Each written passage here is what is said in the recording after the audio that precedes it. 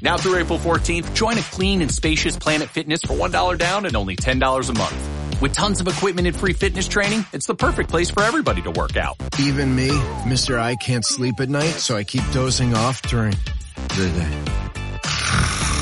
Especially you, Snoozy. You'll rest easier and feel fit-tacular. Wait, how did you get in here? Join in club or at planetfitness.com. $1 down, $10 a month, cancel anytime. Hurry, deal ends April 14th. See club for details. At Lexia, we know literacy changes lives. As the gateway to the future for every student, literacy can boost their confidence and help them realize their full potential. Based on the science of reading, our literacy programs, along with all of those dedicated educators, can change the path of students' lives forever. We believe literacy can and should be for all. That's why at Lexia, we're all for literacy. All right. What's up, y'all? Y'all already know it's your girl, Ash. Welcome to another episode of Black Girl Interrupted. Tonight, I can't never get my damn hands right whenever I have guests on the show. Tonight, I got my girl, Nicole, AG. I got her with me tonight. So y'all shout out to my girl. She is going to share an amazing story with us tonight. But y'all already know, before I even jump into tonight's conversation, y'all already know I got to do my mental health check-in. So drop in the comments. Let me know how y'all feeling tonight. What's good? Today is Thursday, one day after Cinco de Mayo. Tell me what y'all did yesterday. What did y'all do yesterday for Cinco de Mayo? Drop in the comments. Holla at your girl tonight. So, AG, welcome to Black Girl Interrupted, honey. How you feeling tonight? I'm good. You sure you're good today? Yeah. How has your week been? Let me know, how has your week been? That's what I want to know. How your week been going? Busy. Because, we moving. So we've been packing. And I've been deep cleaning, finally throwing away a lot of old stuff. I got to sneeze. Hold on. Bless you. Girl, don't worry Thank about you. it. Don't even worry about it. That's it. Just, packing. So what you did yesterday for Cinco de Mayo, girl? What did you do? Nothing. We nothing really. We same old. No tacos. I can't really drink like that because I'm a diabetic and that spikes my sugar. Absolutely. Hey Yoshi, there goes my girl Yoshi. Hey sis, tune in. Let me know how y'all feeling today. Y'all already know every episode. Y'all know I got to do my mental health check-in. As y'all see, I am doing my smoothie. Got my sea moss in it, y'all. I got to get this health under control. Y'all know I don't smoke cigarettes no more. So, I done packed on some pounds. So, my doctor was like, I'm going to need you to go and get that blood pressure down. I'm going to need you to get a little bit of that weight off. All of that. I love you too, sis. I miss you. I need to link up with you because I need you to do some things for me. I don't want to announce what I got going on in the works. I just want to pop out and do it. So, when you see me pop out with my husband and my $1 million and all of that, y'all just, just love on your girl. Applaud it. Let's see it.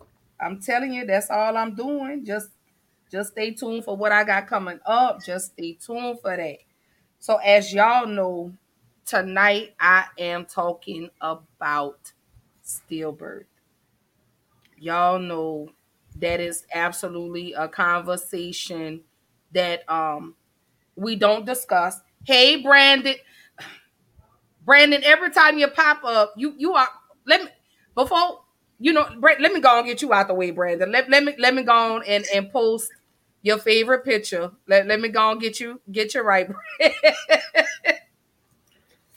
Brandon, you already know that's that if I be damn picture. You know that's that I be damn picture. That's Derek Chauvin.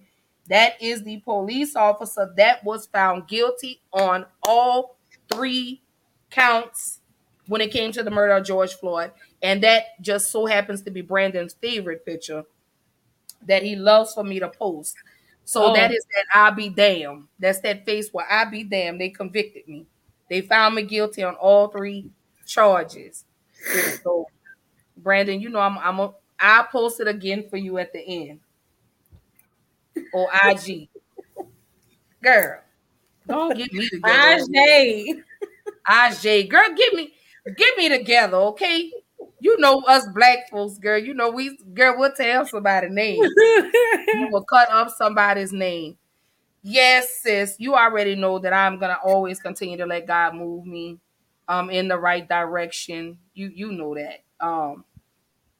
Even when nobody else is clapping for me, I celebrate my accomplishments by myself. So don't try to hop on with your girl when I make it to the top. Because that's where I'm going. Because God says, whatever I ask for, He is going to provide. So, on that.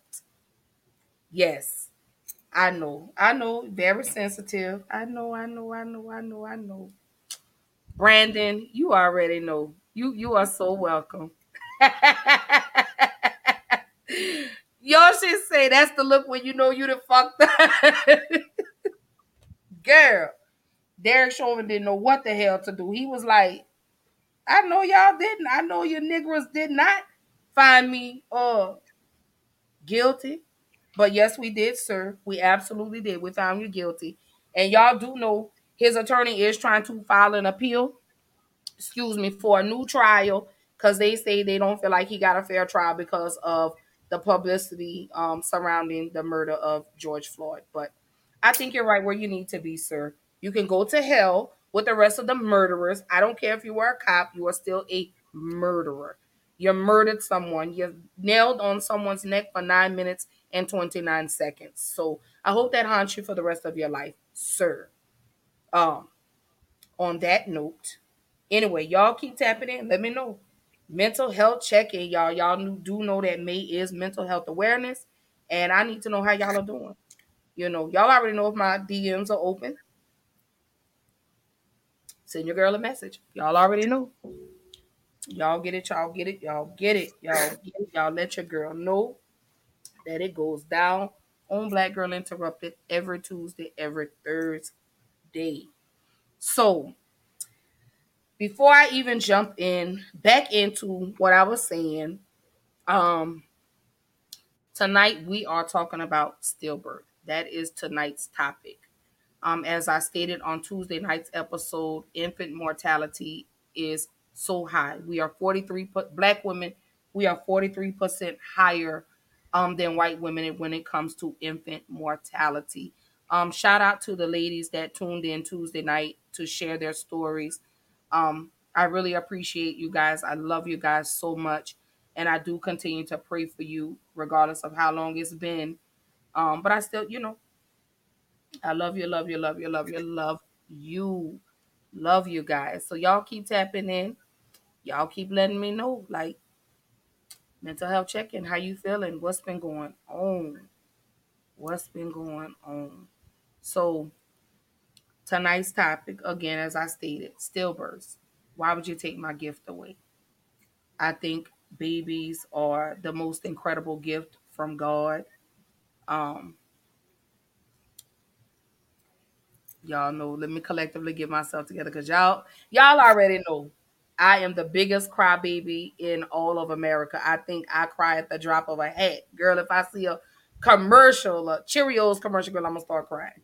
But that just shows the compassion that I have in the conviction in what I do. Like I say, I don't do Black Girl Interrupted for monetary reasons or for clout. I do it because it has become my therapy session, therapeutic for me, and allows me to be vulnerable with no judgment. And y'all know I don't care if you judge me, but y'all judge Jesus, so whatever. But anyway, so at IG, did I say it right this time? Aj. Just call me what you know me by. Why I just call you Nicole? That's all. Yes, that's fine. Girl, because even and it's so crazy. Even I don't know why you put that on there because I knew you was gonna mess it up. I know it. But you know what?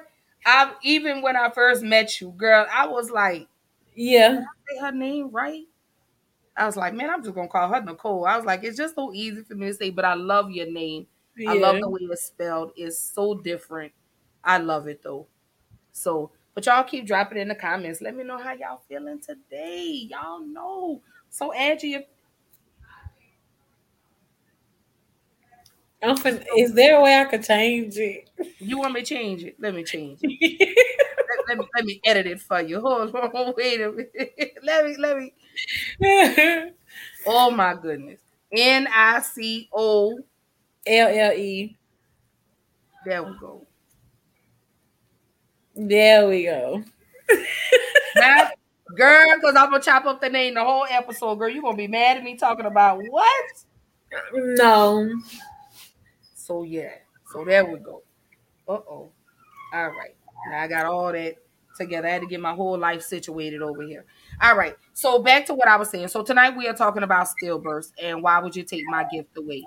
We're gonna, tap in and figure out, what is a stillbirth? What's the difference between a stillbirth and a miscarriage? What causes a baby to be stillborn? How do you know you're having a stillborn baby? What are their signs? Are there ways to reduce it? And then how do you recover after a stillborn? So before I even get started, y'all already know I already come with my informative videos because I know people are like, So hold tight. Here we go as we jump in. Let me move this banner out of the way. So here we go as we tap into tonight's topic. As we dive into this topic of bias, we wanted to look at bias within healthcare. We found a startling statistic, too. Black women are 2 to 3 times more likely to die during childbirth than white women. Looking at the numbers here locally in Kansas, of those women who die due to pregnancy-related causes, 70 per 100,000 are black. Compare that to white women, who account for 22 per 100,000. In Missouri, the numbers are even higher. 92 for every 100,000 deaths involve black women versus 22 for white women. The increased rate is similar for infant mortality. Black babies, 2 to 3 times more likely to die at birth. While there are a number of factors that play into these statistics, some experts and advocates point to bias in healthcare as being a contributing one. And it's not just African Americans. Latina and Indigenous women are disproportionately affected too. 41 Action News anchor Caitlin Canute has stories from 2 women who say bias left their lives forever changed. Although it's been 8 years, Sapphire Garcia-Lease can still remember the excitement surrounding the birth of her second daughter, Ella. Everything had gone perfectly fine with my pregnancy. And then I got to 38 and a half weeks, and I noticed that she wasn't moving as much. Garcia-Lease says she visited her doctor and shared her concerns, but was told that was normal. So, despite a nagging suspicion, she returned home, only to seek out a second opinion at the hospital 2 days later. They did a sonogram, and they couldn't find a heartbeat. She had passed away in utero. And it turns out that she had her cord wrapped several times around her neck, and her blood supply had cut off. Heartbroken and devastated, she delivered Ella, knowing there would be no first breath, no first cry. Holding her stillborn daughter, she says she couldn't help but wonder if her race prompted the doctor to disregard her concerns. And if they had caught that in time when she was still moving some, then I think that she probably could have been saved. Research shows women of color are more likely to experience bias in healthcare. Some experts say this dates back to the 1800s when James Sims, often referred to as the father of OBGYN, performed experimental surgeries on enslaved women without anesthesia. So historically, what that has done is that has created a bias that black women can take more pain, that they're stronger. As an assistant professor with the University of Kansas School of Medicine, Dr. Charla Smith presents this very topic to local medical providers. So there's an assumption that if you're black, that you're from a particular community, you're uneducated, you don't have health insurance, you don't have a good job, and so you don't have the knowledge to actually know how to take care of yourself. For Kansas City mom Izula Maximilian, she's convinced this bias prevented hospital staff from taking her seriously when she went to the emergency room, suspecting her intense pain was the result of another ectopic pregnancy. When I spoke to the admissions officer, I told him that I was pregnant, that I've had ectopic pregnancies in the past, and that I'm having one right now. And he told me to go wait. and sit down. According to the Mayo Clinic, ectopic pregnancies where a fertilized egg implants in the fallopian tube can cause life-threatening bleeding. But Maximilian says that day, besides giving her a drug test, no diagnostic tests were done for 4 to 5 hours as she floated in and out of consciousness until finally blood work came back showing she had sepsis. And that now they wanted to do an ultrasound and figure out what was going on. And when they did the ultrasound, they were able to confirm that there was a burst in my fallopian tube. She'd lost half her blood supply due to internal bleeding and was rushed into surgery, but not before she first said goodbye to her young son. I do remember him, saying that he loved me and me telling him that I loved him and being concerned it was going to be the last time that I saw him. After the surgery, she recalls opening her eyes with a sense of purpose, vowing to share her story so no other woman of color experiences the trauma she endured. These are just some of the stories being shared with doctors here in Missouri and Kansas, and they've caught the attention of the American College of Obstetricians and Gynecologists, or ACOG. So what I would say to these folks who are sharing their stories is that I believe you, and that ACOG believes that this is a problem within our own practice and the larger system of healthcare and wellness. Dr. Colleen McNicholas adds while education and accountability are a necessary step, there's more that needs to be done on a broader level. Simple things, expanding Medicaid, having access to preventative care, looking at what access in rural communities, for example, looks like. That's where the Uzazi Village, a nonprofit in Kansas City, helps fill the gaps. What we're trying to do is reverse those health outcome trends and help our community families have healthier pregnancies and healthier babies. Uzazi Village works directly with women and families, offering them prenatal and postpartum education, resources, and support, including providing expectant moms with doulas. A doula is a professional labor support person, so a professional labor coach, except that our doulas are also trained to work with women during pregnancy and in their postpartum periods. For Garcia Lise, it's a service she knows well. She became a doula in Wichita after losing Ella. Also, she could better advocate for women of color and their babies. I've seen clear-cut cases where the work I do as a doula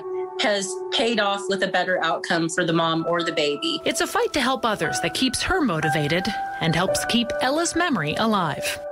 Caitlin Canute, 41 Action News. Oh.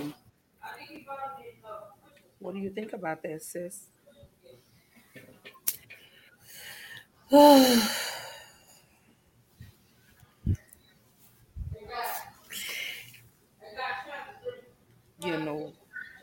When I watched that video initially, I was like, damn.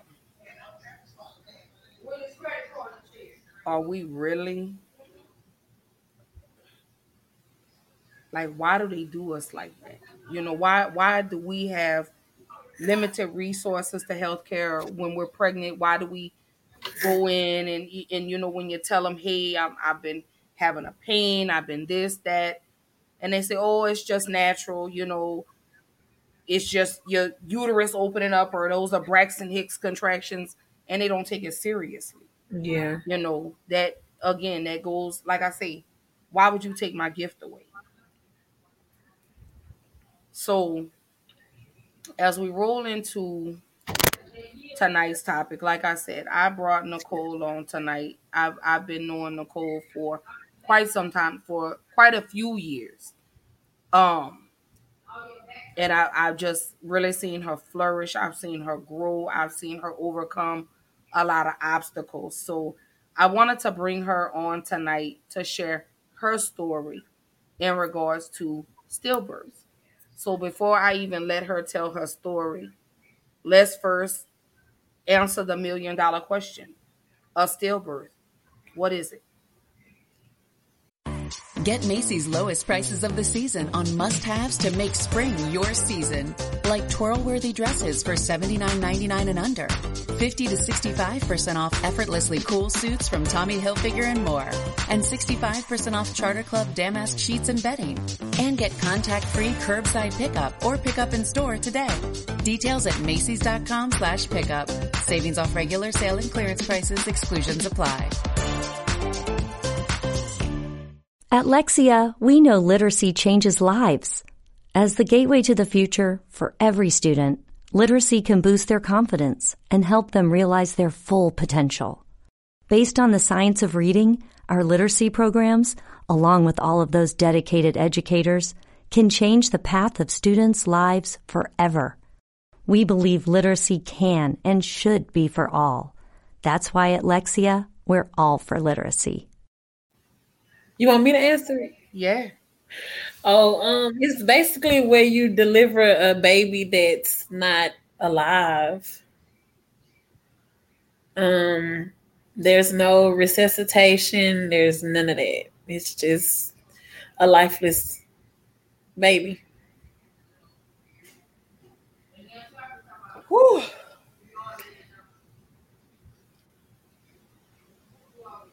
I just salute you for your strength and you being able to do that. I know there's no timeline on grief. So one of the things I want you to know is do not ever let anyone tell you that it's been XYZ amount of years, you need to get over it, because you carried a baby full term. You felt this child move. You heard this baby's heartbeat. I mean, you had little J, like, and for him to just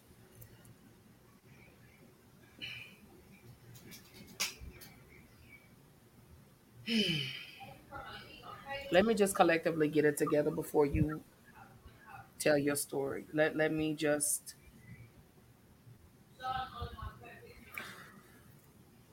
all right. I got my Kleenex. I got my Kleenex, so I'm ready. You know. My sis Angela says, hug sweet mama. She said, with much love, a mama of a stillborn baby boy. So you're not alone in this. You're not the first. Not the last. You're not the first mother. And you're absolutely not the last. This happens so often, so common. All right, y'all. I'm trying to hold myself together. I know. Because I know. Because when I saw when you first announced that you were pregnant, oh my God, I was so excited for you. You was the first one to congratulate me, anything. And it's crazy because when we did the whole procedure, I didn't think nothing of it. I did it and was just like, oh, well, I mean, it is what it is, you know. Right. And so for both of us I was happy, but, you know, Rissy was more like emotional, kind of like shocked or whatever. But I was happy about it because I had, at the time that it happened, I had got tired. You know how you build relationships with people, kids, and stuff like that, and they do little evil stuff like, "Oh, I'm gonna keep my baby from seeing you, and you can't see my baby no more." And I just got tired of that, so I was just like, you know, maybe it's just time for me to have my own. And so when it came back, you know, that I was actually pregnant, I was just like, it's my time now. And then you would have been a wonderful mom. I mean, like I say, I have seen you grow. You have come a long way. Long way. From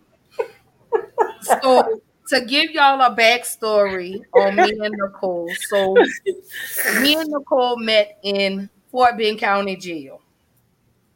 And it was something about her energy, something about my energy, and we just vibed. So I got out before she did. You know, she really kept me encouraged and uplifted.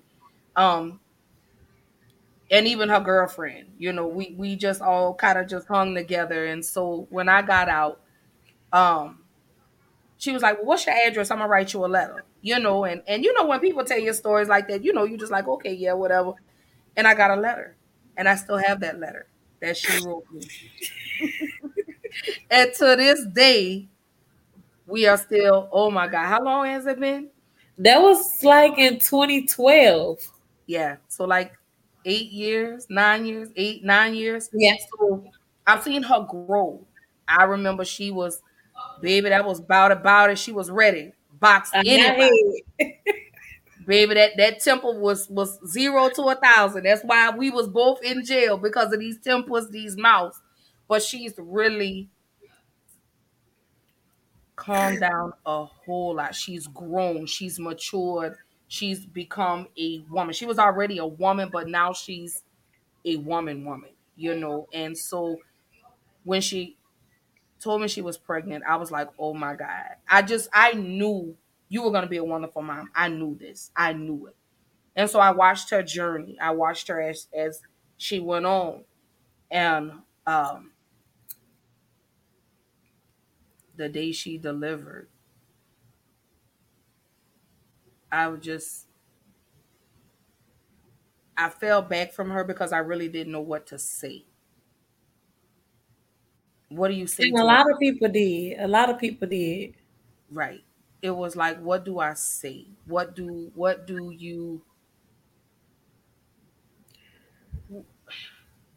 you have troubles trying to put your words together because you don't want to come across um callous or cold hearted or not sympathetic. So it was a lot. It was a lot. And so I watched her as she buried her baby. I saw the pictures that she posted and I just still didn't know what to say. But it's about you. So again, y'all, tonight we are talking about stillbirths and what is it. So Nicole is whenever you're ready. And I wore yellow tonight. Y'all know I've worn the blue and I had the blue and pink lipstick. Um, but I wore yellow tonight because it's a gender neutral color, and I wanted to know that babies are absolutely sunshine. You know, they are the gift. Yellow is bright, it's bold. So that's why I put on yellow for tonight. So I'm no longer going to speak. This is Nicole's show tonight. So Nicole, whenever you're ready, it's on you. Okay. So I guess I'll start like with the whole process. Um, my baby was conceived through at-home insemination. Like I said, when we did the whole process, I didn't think nothing of it. I wasn't expecting it to go through. You know, it was just something we did. So for me to find out, we was at home, and that morning I woke up and I was just like, I'm supposed to start my cycle today. I haven't started my cycle. Steady running, trying to catch it. And I knew the next day I had a doctor's appointment, and my appointment was for me to get my third dose of the HPV shot. So I just waited and I was just like, maybe my cycle gonna start late or something like that. You know, me not thinking the whole time, oh, I could be pregnant or anything. In my head, I'm steady saying like, it's too early to test and stuff like that. So I was just like, I'll just wait till my appointment. So me and my girlfriend went to the doctor, and she was in the waiting area and I was in the room. And you know, when you get your go to get your shot, you have to do a urine sample. So I was sitting in the room and I texted her and I was like, dang, you know, she's taking a long time to come back in here. Normally it's just like 5 minutes afterwards or whatever. So when the nurse came in, she was like, well, Miss Wilkinson, you can't get the your last dose today. So I was like, why? And she was like, oh, I bought the urine back and I bought you a test. So I was like, a test for what? And she was like, I'm gonna let you do the pregnancy test by yourself. So I was like, okay. So she gave me the urine and I stuck the stick inside the cup. And when I say both of the lines were like really pink, they were like pink, pink. So I put the cup down and I ran out the room and I went into the waiting room. And so my girlfriend was like, what happened? Like, what you running from? And I was like, you won't believe what I just saw. And so the nurse came back and she was like, well, let's just finish the paperwork and then we'll set your first appointment and stuff like that. So I did all the paperwork and I made my first appointment and we left. So when we left, we went to, I don't know if you know, it's a place called Kim's Tea House. And we went there and we were sitting at the table and like, you know, we sat across from each other so that I could see her face or whatever. So I was like, what's wrong? And she had her hands like covering her face, like where I couldn't see it, but you could see like the little tears coming down. I'm like, what's wrong? And she was like, oh, I'm really just happy. Like we finally about to have our own kid. And I don't have to worry about it being attached to nobody else's baby. And, you know, going through the whole separation of them and stuff like that. And I was like, yeah, like I'm really happy. So after that, we was just like, well, we'll wait a while before we finally announce it or whatever. So after I waited, my first appointment, I found out I was 4 weeks and 2 days. And yeah, so the whole time I'm thinking it's too early to test. I could have been found out. You were already 32 days, girl. Oh my God. And so every morning, for some reason, I was getting up every morning, like at 7:00, and I was taking a new test every morning just to see the lines, like to see if they were still gonna be bright pink or whatever. And they were coming up like I went to the night before I started taking the test. We went to Family Dollar, we went to Walmart, we went to CVS. We bought 3 different brand tests. We bought the First Response, Clear Blue, and just a regular little cheap test just to make sure. And all of them, the digital ones came up pregnant. The ones with the lines had the 2 pink lines. And we was just like, it's real at this point. Like, it's real. So then, you know, they schedule every 4 weeks. So then 4 weeks went by and I went to the first appointment and I heard this baby's heartbeat. And I just knew. I was just like, ain't no turning back at this point. Like, this is what we want. Yeah. So then I text my cousin, like, this is like my favorite cousin. So I text her and I was like, I'm pregnant. But I didn't want nobody to know. So I was just like, don't tell nobody. Well, her having a sister, she told her sister. And at the time, their mama was really sick. Like she was really, really, really sick in the hospital. And basically they just had it in their minds like their mama wasn't going to make it. And it was a very hard time, like a sad time for my family. My grandma was very sad.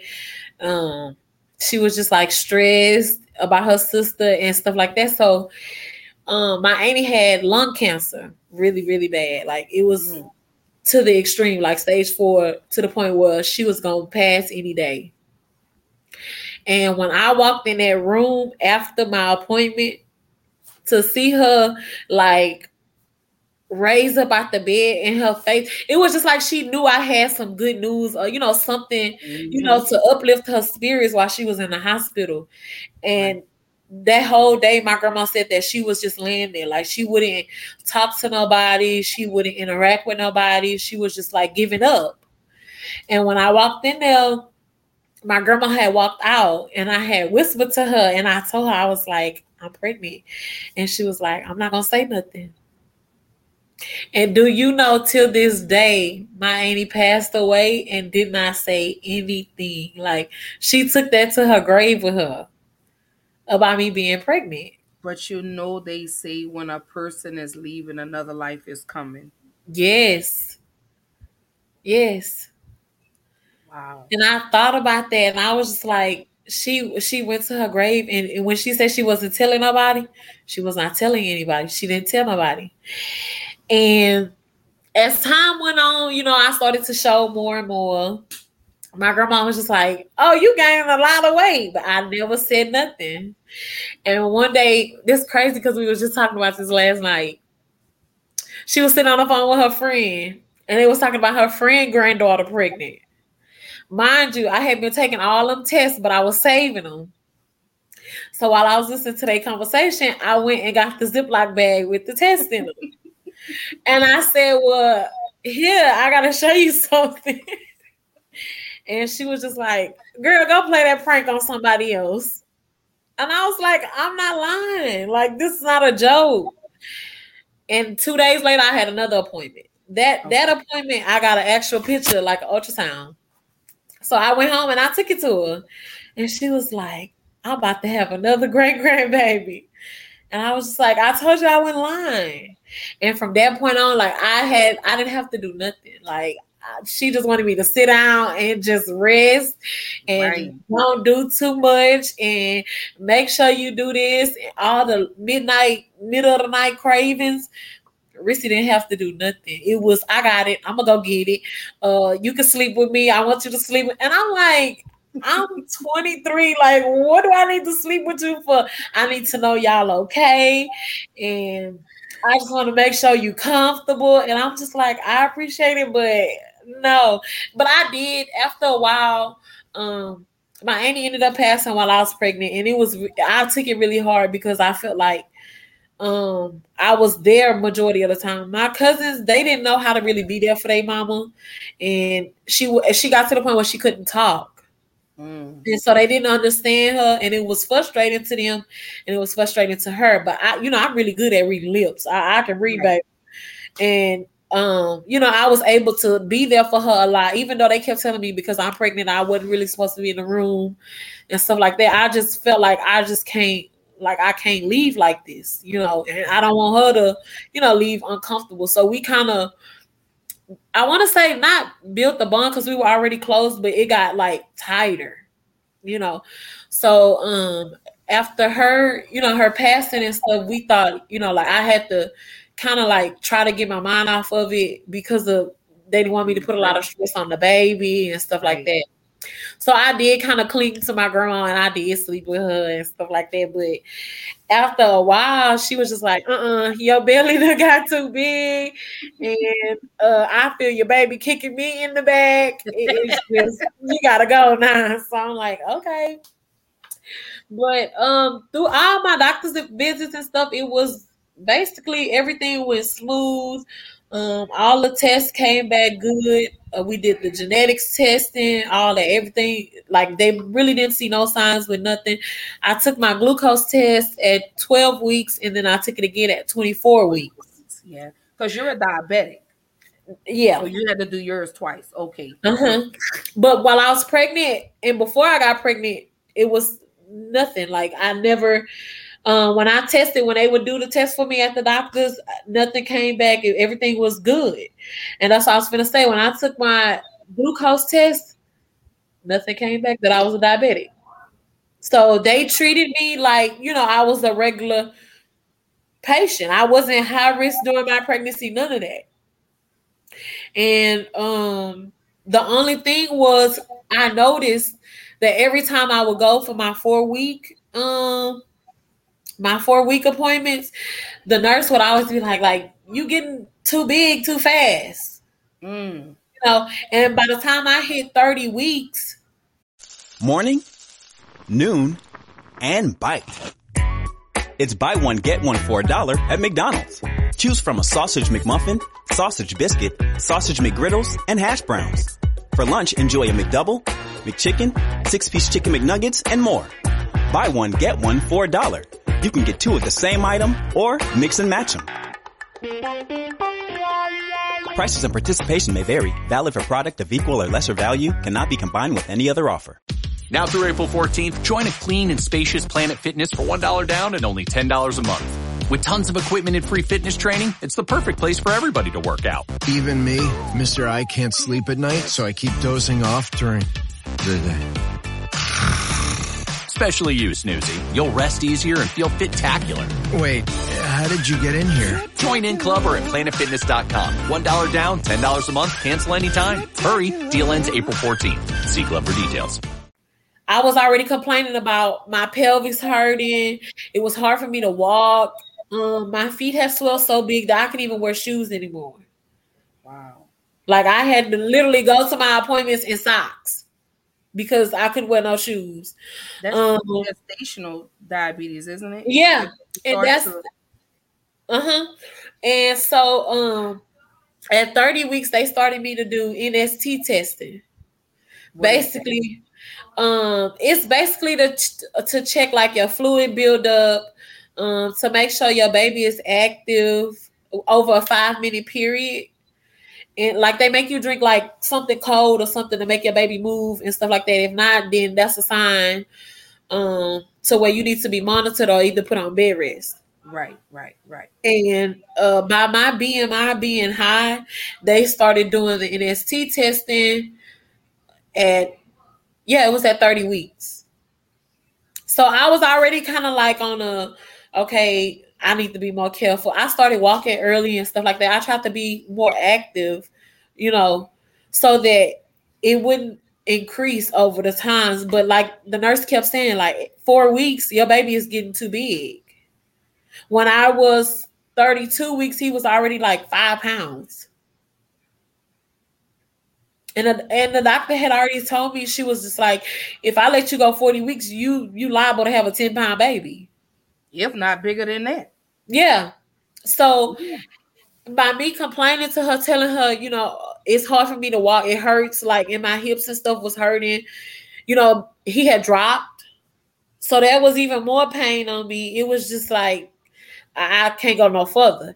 And she was like, well, if you could go past 35 weeks, then we'll schedule you to induce.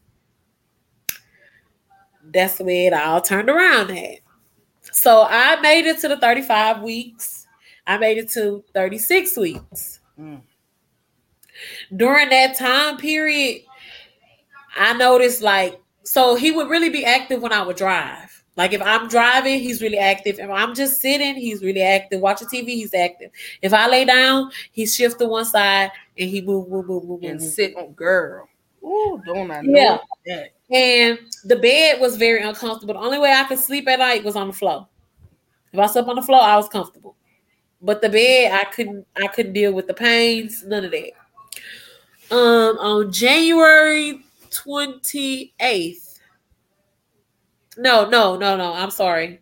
January 26th, which was a Friday, I went to the doctor. I started having my appointments weekly by then.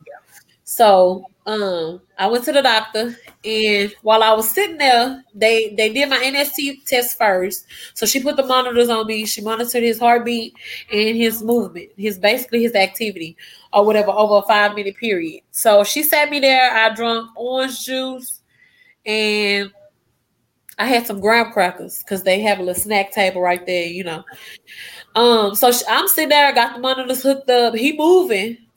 But in the midst of all of that, I was having contractions. They wasn't Braxton Hicks. They were contractions. I didn't feel them, and I didn't feel uncomfortable either. But they were on the monitor, and they were coming every 5 minutes. When the nurse came in, she was like, you don't feel that you're having contractions? I was like, no. I just thought maybe he had tightened up, whatever, maybe balled up in one spot. Right. Mind you, this is my first time experiencing it. So I don't know what a contraction feel like. I don't know what to look forward to. They tell you in the beginning, oh, this is what a contraction feel like. And you hear people's stories, oh, them contractions feel like period cramps and they this and they that. But I don't know what to look for. Like, I don't know as far as my body, what am I supposed to be going through? Right. So she was like, well, every time you feel your stomach tighten up and then loosen, then that's a contraction. I sat there, she stood there, and she watched it. A whole nother one came. Then they started becoming back to back. But she's like, you're not in no pain. I was like, no.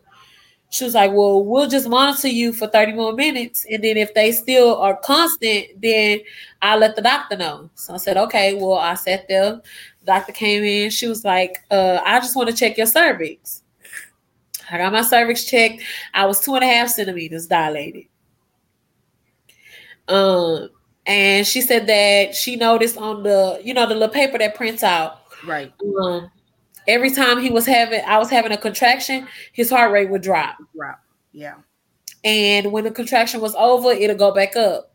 Yeah. So she said, well, we'll just go ahead and deliver today.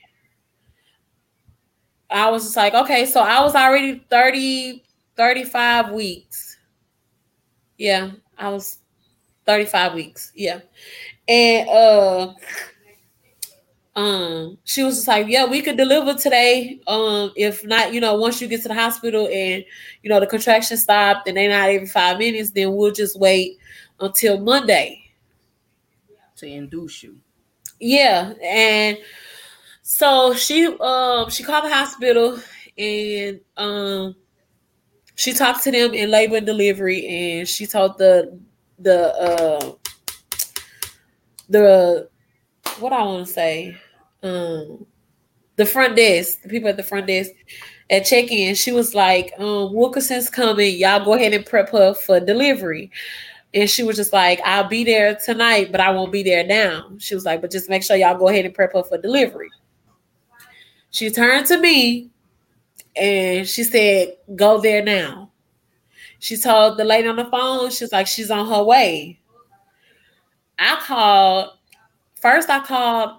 first? Oh, I called Risty first, and I told her, I was like, well, the doctor sending me to the hospital. I think I'm gonna deliver either today or tomorrow. And so she was like, well, I'll just meet you up there. I called my grandma and I told her, I was like, well, the doctor told me to just go on straight to the hospital, not to make no stops, just go straight there. Right. So I did just that. I got there. They put you in triage first. Mm-hmm. So that you have to be monitored and all that. So whatever. So Rissy was already upstairs on the 3rd floor. And when I walked in, the lady was like, oh yeah, the doctor called, so we waiting on you. So I'm thinking, okay, like shit finna get real. Like it's time. Yeah, the baby's coming today. Yeah. Like he's on the way. Yeah, so I'm panicking or whatever, and she was like, "You gotta relax. Like you have to relax." I'm just like, I got everything, but I don't have a car seat. I don't have a stroller. And Risa was just like, "We could get that afterwards. Like just chill. Like just I'm gonna need you to relax. I need you to take the rest off because." You should have seen me. I'm like, oh, I gotta call so and so and see if they can go get this. I need them to go get this. And they was just like, I can leave, just chill. My grandma, just relax. If I need to bring this, I'll bring it. You just need to relax. I'm like, okay, let me just lay here. Finally, I was just like, let me just go to sleep. So in the midst of me going to sleep, they woke me up. And when she came and woke me up, she started an IV. She said that I was dehydrated. Mind you, while I was laying there and she started the IV, she was like, after you finish the bag of fluids, then we'll determine, what'll happen next. Mind you, I'm still laying there and I'm still having contractions. They wasn't every 5 minutes, but they were still coming. But it was more like over like a 20 to 30 minute period. So I was just like, okay. So I went back to sleep. I woke up. My whole right arm was just ice cold. Ice cold, like it had been stuck up in a freezer. So I'm just like, my arm, like I told her, I'm like, my arm is like freezing cold. And she's like, oh, that's just the fluids. And I was like, I never heard of that. And she was like, oh, well, baby looks good. And you were just dehydrated. You finished the fluids. You're good to go. She was like, I'm going to go and I'm going to get the discharge papers. And yeah, you're good to go. So let me ask you this before you finish the rest of your story. Had your water broke? No. Okay. My mucus plug hadn't even came out. So, I mean, I know when I was pregnant with my son, No, was that my daughter? My son. I was dehydrated, so I was having contractions like that. And then, they went to every 20, 30 minutes and they sent me home. So, and that was on New Year's. And 20 days later, I ended up having my son. But they had to take him. But go ahead on. I'm sorry. I wanted to know, had your water broke? Had your nipples come out? None of that. Everything was still intact. Wow. And so when she said that we could go home, we was both looking confused. Like, the doctor called. I watched her call. I heard the conversation. I'm supposed to be getting prepared for a room. Like, this is why I'm staying. Like my mama said, it was a Friday. Right. First of all, who wants to be dealing with a baby on a Friday? Delivering a baby on a Friday night, or possibly 1, 2, so my whole thing was on a Saturday. My whole thing was, I felt like she was just trying to get me out of there so that she could leave, because it was already like at 5:00 that I had been there. She was trying to leave, or either she just didn't want to deal with me. Right. But we both argued with her, like, no. And I told her, I'm not going nowhere. The doctor said for me to stay here. I'm supposed to be prepped for delivery. This is where I'm staying.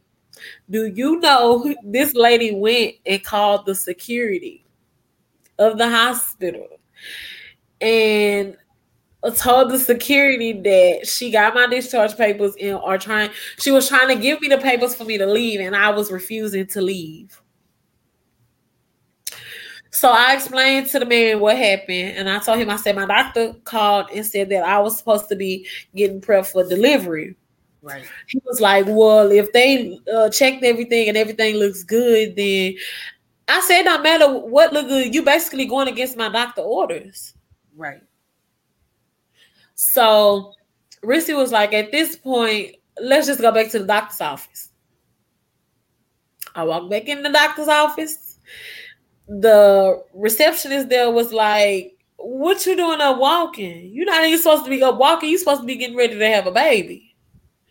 I said, well, here got my discharge papers, and they sent me home. She was just like, no. Like, you could tell in her face, like, she knew, like, anything bad can happen that's going to fall back on the doctor's office and the people at the hospital. Because the doctor specifically said for me to go and be prepped for delivery. So she's like, well, let me try to call a doctor and see what she wants you to do. So she called her and she talked to me on the phone. She was like, how do you feel? I was like, I feel fine. I'm not in no pain. I'm okay. He's still moving. I feel him moving.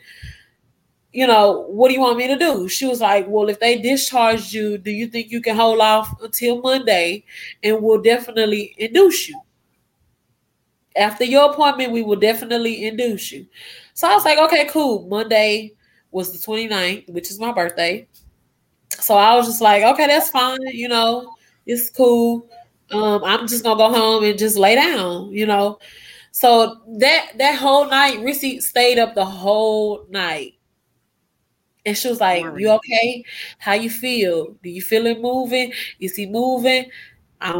Yeah, he's fine. I feel him. You can feel him here. Rub my stomach, whatever. We just trying to make sure everything's still normal. Right. We got woke up in the middle of the night. My grandma had to go to the hospital. She went to the same hospital. They treated her like shit. She had an IV in her arm that exploded. They left it bloody. It was just a lot of neglect going on at that hospital. And it was, like I said, it was the same one that I was supposed to be delivering at. So I'm thinking, like, I don't want to deliver here. Like, I'm afraid. Like, I don't want to do this. No. The next day, I went home. That morning, it was like 6:00, and I turned around, I took a shower, and I went back up there. My grandma was, like I said, she was in the same hospital, but on the 5th floor. So when her nurse came in, the nurse seen me laying on the little couch, and she was like, you look like you in a lot of pain. I was like, no, I'm just tired. I'm supposed to be getting induced Monday. I'm trying to wait it out. Right. And she was like, where do you go to the doctor at? And I told her, and she was like, oh, they deliver here. And I was like, yeah, I know. And she was like, well, maybe let me see if you can have your appointment here. Just go downstairs for your appointment. So I was like, okay, that's fine. I really don't even feel like leaving at this point anyway. Right. So she went and she called somebody. I don't remember who she called, but they was just like, oh no, because she has NST testing before her appointment, she have to go to the office. So I was like, okay. That was the morning of my birthday. I just don't, where I'm lost at is, why are they sending you on this wild goose chase? Here, you can't do Back nothing and here. We got to forth. send you to the doctor. Because at the hospital, you would think that they could do the NST test. Mm-hmm. That's just what I'm thinking. But I'm not a doctor. We was confused too. And we were totally confused. And my grandma said the same thing. If her doctor's office deliver here, y'all have access to the files. Right. Everything that's in her file at the doctor's office, y'all have it here. Right. So whatever needs to be reported, it can be reported here and y'all can send it back electronically. And that's typically what they do. That's what they're supposed to do, is they communicate electronically. Like they electronically transmit your files over there or whatever it is that they need to do. So they know when you come in, they know who to look for, and say, okay, yeah, Nicole is coming in on this day at this time. She'll come to floor 3 or whatever floor you deliver on. So they already know the doctor's orders to go ahead and get you prepped, take your vitals, do your lab work and stuff like that, and get you set up, get you put on the monitors. Okay. Go ahead and finish, because I got a lot of questions. And so that like I said, that morning, it was the morning for me to schedule for my induction. It was my birthday. I had canceled everything. That day was supposed to be my maternity day shoot. We were supposed to have a little dinner party, / a little baby shower. I canceled everything. Right. So, and I was just like, the people who I booked with, they was like, oh, well, we'll just refund you the money back because, it's not your fault, So, she was time, not to interrupt you again, but in this time, are you still feeling the baby move? That's what I'm going to tell you. The whole ride home, super active, to the point where I feel like he was supposed to come out while I'm driving. Super active. Tell her, no, we need you to stay in there, not while I'm on the interstate, baby. I need you to roll out. And I'm just like, okay, I'm finna go home, take a shower, give me some orange juice, because I know I need orange juice for my test. Give me some orange juice and go straight to the doctor. The doctor was like 5 minutes from the house. So I was like, between time, please still be active. I got there, I checked in, I sat in the waiting room for like 20 minutes. And I'm sitting up, basically, just playing with my stomach, like, wake up now, don't go to sleep now. And she called my name. So she was like, yeah, you ready? Today gonna be the day. We'll give you a induction time. And she was basically telling me everything. Don't eat after this time. And make sure you do this and make sure that. I'm like, okay. So I went back there. She was like, we're going to do your NST first and then we'll do a last ultrasound. So I'm like, okay, this is it. I get back there. First, she put the contraction monitor on. Mm-hmm. The little pink and blue stretchy thing with the big old ass, girl. Yeah, she put the contraction monitor on, and then she went to look for his heartbeat.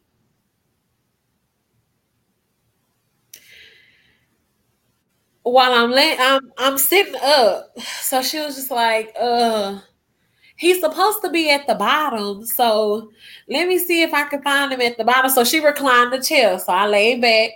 She was still moving the monitor across. She's like, well, let me call another nurse to come help me. She was like, maybe he got his back turned, and I can't find it. So I was like, okay. So another nurse come in, and she was like, turn to the side for me. So I turned to my side. I turned to the left, turned to the right. They were still moving with the monitor. Still moving. So I'm like, okay, let me just prepare myself for whatever. Then another nurse coming in. And she was like, well, last time I found it around your navel. So maybe he right there. So she put him on my navel, still nothing. So all three of them nurses left out. I was just sitting in the chair like, okay. What the hell is going on? Yeah. So then in like the way they had the doctor's office set, it was just like one chair here with the monitor, another chair. Way in the back is like a stretcher with an ultrasound monitor. So the doctor came in and she was like, let me get you to go lay on the stretcher and we'll do an ultrasound. So I was like, okay. So when I laid down and I lift my shirt up, she turned the screen away from me. So I'm like, okay. Any other time, I'm able to see what y'all see. Right. So I laid there and I closed my eyes. And while she had the monitor on me and she was looking at the screen, she was standing there like this. So I was like, what happened? She didn't say nothing. She was like, let me help you up. So she helped me up. And she was like, can you go in the other ultrasound room? So I'm like, okay. So she's like, when you go in that room, I need you to take your bottoms down. So I was like, okay. I had dilated 2 more centimeters. I was 4 centimeters. Still no water break. Still no mucus plug. So the coochie just opened. You just walking around and coochie just 4 centimeters. Oh, Lord. Yeah. Ooh. So you know how they had the screen, the big screen in front of you. She cut it off. She cut it off. And she turned the monitor again while I couldn't see it. And then she took a deep breath and she was like, when you pull your bottoms up, can you meet me across the hall? Mind you, I've been going to this doctor since I was 17. Me and this doctor have a we here kind of relationship. Right. This doctor can tell you everything about me with her eyes closed. Right.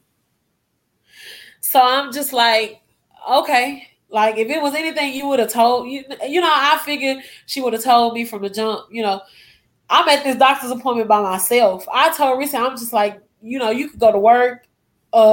Just when you finish, you get off, just come to the hospital because that's where I'm going to be. Right. My grandma was like, well, I'm going to make you a meal and all this. So everybody's doing stuff to kind of prep because they all expecting like, okay, she getting induced tonight. She going to be at the hospital. We going to be up there. So let's just get prepared. Right. Because we going to have this baby tomorrow or tonight. He coming tonight or tomorrow. Either way it goes. Everybody had it said. My cousin them text, let us know when the baby get here. We coming up there. And I'm just like, okay. All right. So when she told me to pull my pants up and meet her across the hall, I walked out the room. And you know how by the door have the little squares? Right. And it says consultation. So I'm thinking, okay, I'm going to go over here and schedule what time I need to be at the hospital, sign some papers, and this is going to be it. Right. I opened the door. The nurse that told me I was pregnant, that confirmed my pregnancy, was sitting in there and she had a box of Kleenex and she was crying. So I'm like, what's wrong with you? It didn't click yet. So I'm trying to figure out what you crying for. She was like, just have a seat right here. So I was like, no. I stood up and I was like, no, I don't want to sit down. Yeah, let me go stand up because what's going on? Yeah. Like, hello? Like, talk to me. Because now, in this point, you're scared. You're nervous. You don't know what the hell is going on. This is your started like my hands were shaking. They were sweaty. Right.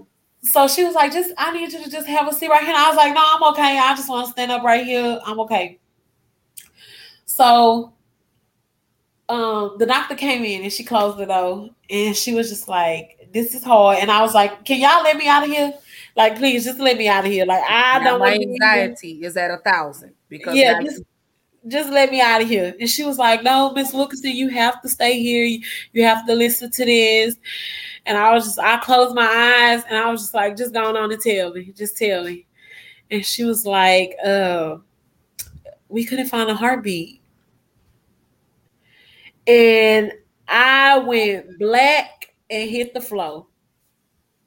When I got up, I had a knot sticking out my forehead about this big. And at that point, I'm asking her, like, what happened? Like, how? Like, how do I go full term and get to the end and he don't have a heartbeat? Like, what happened? And she just grabbed me and she just hugged me, like, really, really tight. And I was just like, somebody got to know something at this point. Like, how do I just walk out of here without a baby?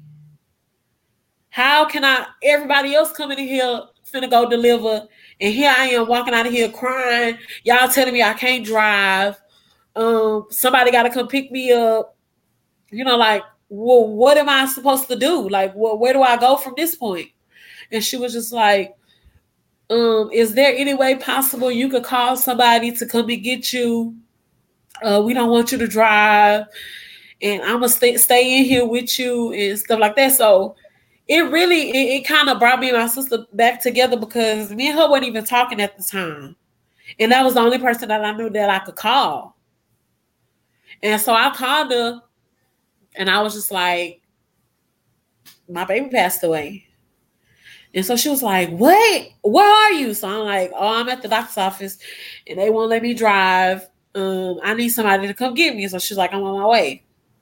She got there in like 2 seconds. I don't know where she was, but she got there like 2 seconds.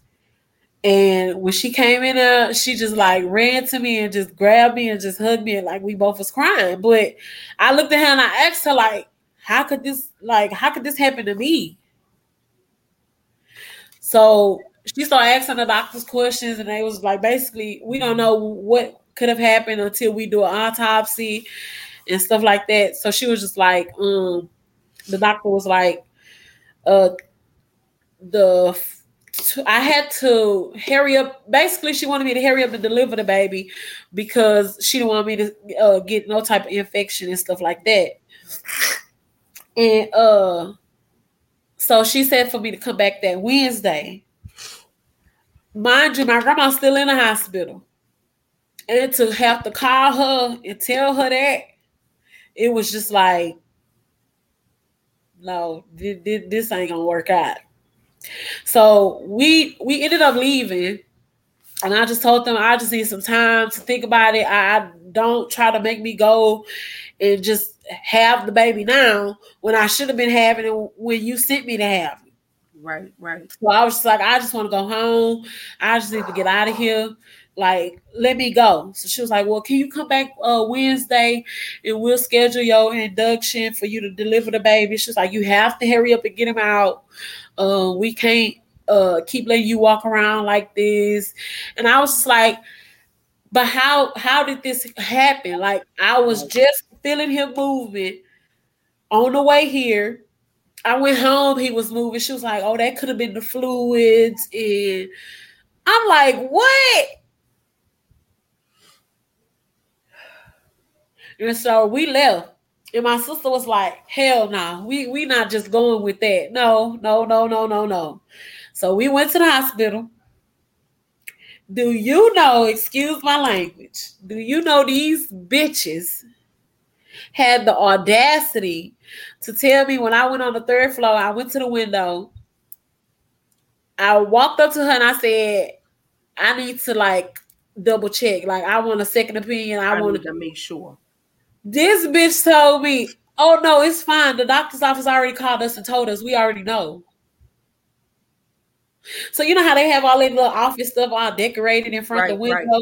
Right. My sister slammed like she took her hand and slammed all that. And she was like, I don't give a damn. Like, she want to see it, let her see it. So the lady was like, okay, I'm so sorry. I apologize. She was like, let me find a nurse that can give you an ultrasound right away. And I was just like, yeah, like, I need to see this. Like, they didn't let me see it. I want to see it. Like, I want to make sure. Oh, yeah.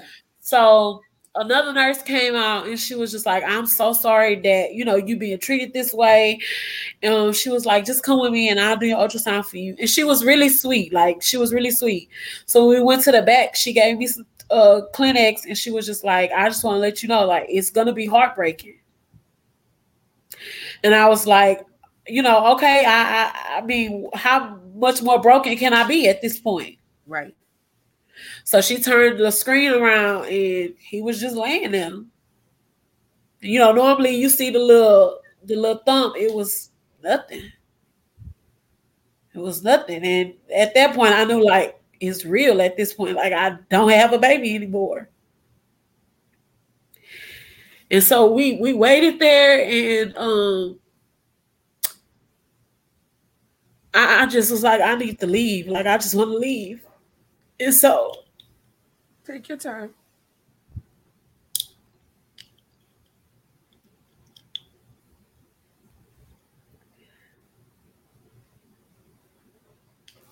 My grandma was upstairs. I love you. I'm so on the floor.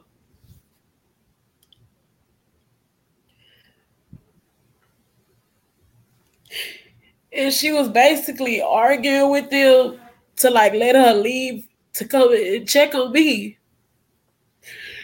And when I got off the elevator on the 5th floor, she was basically like tussling, with the nurse, like, I need to go check on my granddaughter. And I couldn't do nothing but like just stand there and just look at her like she wanted to come check on me, like. And when I ran to her, she was just like, I'm so sorry. But like I told her, it's not nobody's fault. It's not nobody's fault. And at first, when it happened, that whole night, I blamed myself for it because I felt like when they pretty much neglected me and what I was saying about, my doctor told me to come here. This is what I'm supposed to be like arguing with them. I should have went to another hospital. But like I was saying, this is my first child. If you the doctor, you know about this, you've been doing this, you experienced with this. So if you tell me one thing, I'm gonna listen to it, and I'm going off of your word, your judgment. And so that night, it was just like, it was really hard for me, and that's when I started feeling all the pain. Right. All the contractions, I started feeling them. And I didn't get no sleep. I didn't sleep at all. I just was up, just up, trying to see what maybe I would feel a movement, that's actually real or something like that. They was just like, well, let's just go back to the hospital. Let's just go. And I'm like, it's pointless. For what? And then the next day, we went and scheduled the induction. And it was, I went on the 30th at like 8:30 that night. And while I was there, I just had to give it to her raw and uncut. I don't want no monitor on me. I don't need it. What are you monitoring? Right. Just, just let me be here. Let me deal with it, until it's time to go through the whole process. I don't want all y'all coming in here. Just let me deal with it. So my grandma called me and she said a prayer. My sister came. It was just me and Rissy. And neither one of us never dealt with nothing like that. Right. So we both sitting there basically just numb. She stayed right there. And it was just like, I don't want to leave you. I don't, every time somebody came in there, like she stood over them and watched everything. Yeah. And I had 2 of my friends came and they brought flowers and stuff, but they was asking me questions, but like I told them, like, I don't know how to feel about this. Like, this is new to me. Right. And the nurses that I had, she was really sweet. And I guess it was just a stressful process to have to know, like, I'm finna deliver a baby and it's not going home with me. Right. And when they put me in the hospital, it was more depressing, more stressing. I had to tell them, can y'all at least take the sign off the door? It was just like, it was, I don't know, it was a horrible situation. Into the whole delivery, I don't wish that on nobody. I don't wish that pain on nobody. And to lay there and know that they had to break his neck to get him out A C-section was not given to me as an option. It was horrible. It was a horrible experience. That's why I tell people all the time when they say, "Oh, my labor was hard and it was this and it was that." No, because compared to what I went through, I don't think no labor is worse than that. You steady telling them, first of all, it's gonna be hard for me to be delivering a lifeless baby. A normal delivery, you have help because that baby wants to come out. Right. My situation, I didn't have no help. He was just there. So you forcing, you grabbing and you forcing and you pulling on me and you tugging on me. I'm screaming. Sound like somebody killing me. Right. And instead of you saying, okay, let's just stop. Let's just do a C-section and be done with it. You're going to force me to deliver this baby. I got ripped on the inside and the outside. From point A to point B. Couldn't sit up for 2 weeks straight. It was just horrible. Then I go home and my stitches bust. So I got to turn around and go back. And get restitched.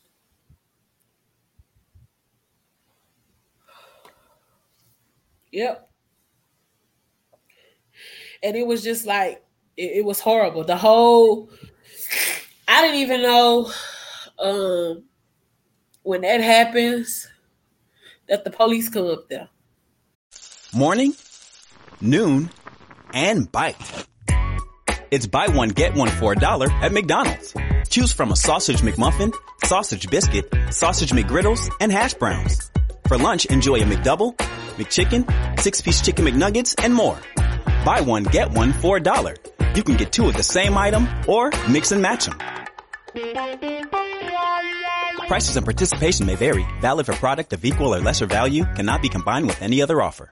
Now through April 14th, join a clean and spacious Planet Fitness for $1 down and only $10 a month. With tons of equipment and free fitness training, it's the perfect place for everybody to work out. Even me, Mr. I can't sleep at night, so I keep dozing off during the day. Especially you, Snoozy. You'll rest easier and feel fit-tacular. Wait, how did you get in here? Join in club or at planetfitness.com. $1 down, $10 a month, cancel anytime. Hurry, deal ends April 14th. See club for details. The police came and just totally invaded my privacy. So what I want to know is, because I want to hear the rest of the story, why did the police have to come? Because they give you you have to have a report number because they want to make sure that abuse wasn't the cause of death. Alcohol. I didn't sustain no type of injuries and stuff like that. But it's the way that they went about it. I hadn't had that baby 45 minutes. Right after I had got my stitches, my numbness hadn't even went out of my legs. It's a knock on the door. Everybody had to get out the room. I'm still there crying. And a lady cop come in and she was like, I need you to stand in the middle of the floor and put your arms out. You walking around me. I'm like, what happened to the respect? First of all. That, like, where was the empathy? Where was the... It was none of that. I'm so sorry. It was none of that. Can we come back at another... just... I'll come back tomorrow. None of that. Right. Let me give you a moment to process all of this. Yeah, but again, there's no timeline when it comes to grief. I had a before I got pregnant with Chase, because again, I want to hear the rest of the story. I want you to share the rest of the story. But I had a missed abortion. So that means the baby died in utero. Like, there was no heartbeat. I was supposed to have been 10 weeks and the baby died at 8 weeks. So I had to have a DNC. They had to go in and they had to clean it out. because the baby was, and I like you. I was like, no, we got to do another ultrasound. Nope, nope, nope. I know my baby and I did. Nope, nope. And I'm like you, was hoping that maybe somebody got it wrong somewhere. Maybe your machine is broke, but I just. Yeah. It was nothing. And then she wrote the report, the incident number and all that, and handed me the paper and walked out. That was it. And not to take up for the police, but I think, when you have to come in and you have to do things like that, especially in regards to infants, you have to somewhat, I I guess. feel like it wasn't like, I understand you really don't know what's going on, but you could tell like her attitude, not when she walked in, I need everybody to get out. Right. Like, these people here supporting me. We trying to, they trying to be there for you. grasp what done happened, and stuff like that. But I need everybody to get out. If you're not the patient, you gotta go. So we was all like, assholes. What? Yeah, I'm just trying to do my job so I can leave. It's all on video. It's all on video. It's all on video. And then the nurse that was working in the nursery, I had to get ignorant with her. You got a deceased baby laying in this bassinet, and you gonna take him out in the hallway, not have no type of respect for me, none of that. And you want to take him out and not cover him, none of that. But why not roll them out in the the little the basket they put inside the bed. Right. She was gonna take him to the nursery to do his fingerprints and his footprint, weigh him and clean him up because we were gonna dress him. Right. She wanted to just take him like that. Not let me put a blanket over him or anything. None of that.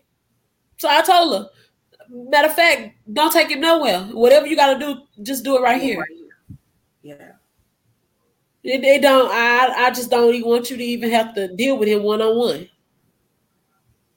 Because y'all have shown me no respect at all prior to now. So you don't even have the common let me say this.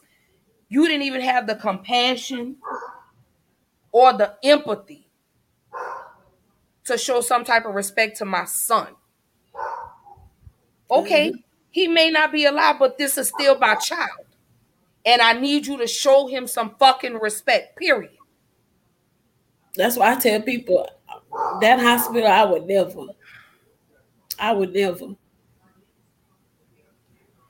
remember you telling me this. I would never. I don't give a damn if I was dying on my last leg. Don't take me there. Right. So let me ask you, because I want to know.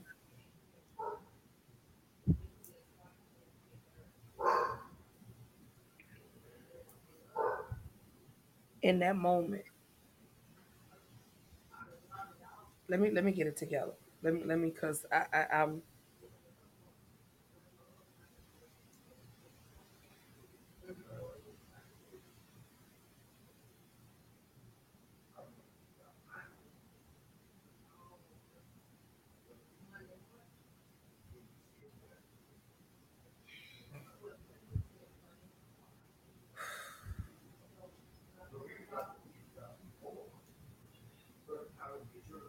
When you held your baby,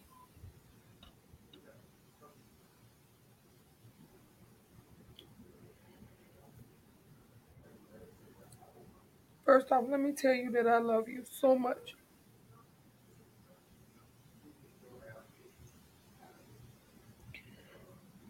And I'm so sorry you had to go through all of that. Life is so unfair.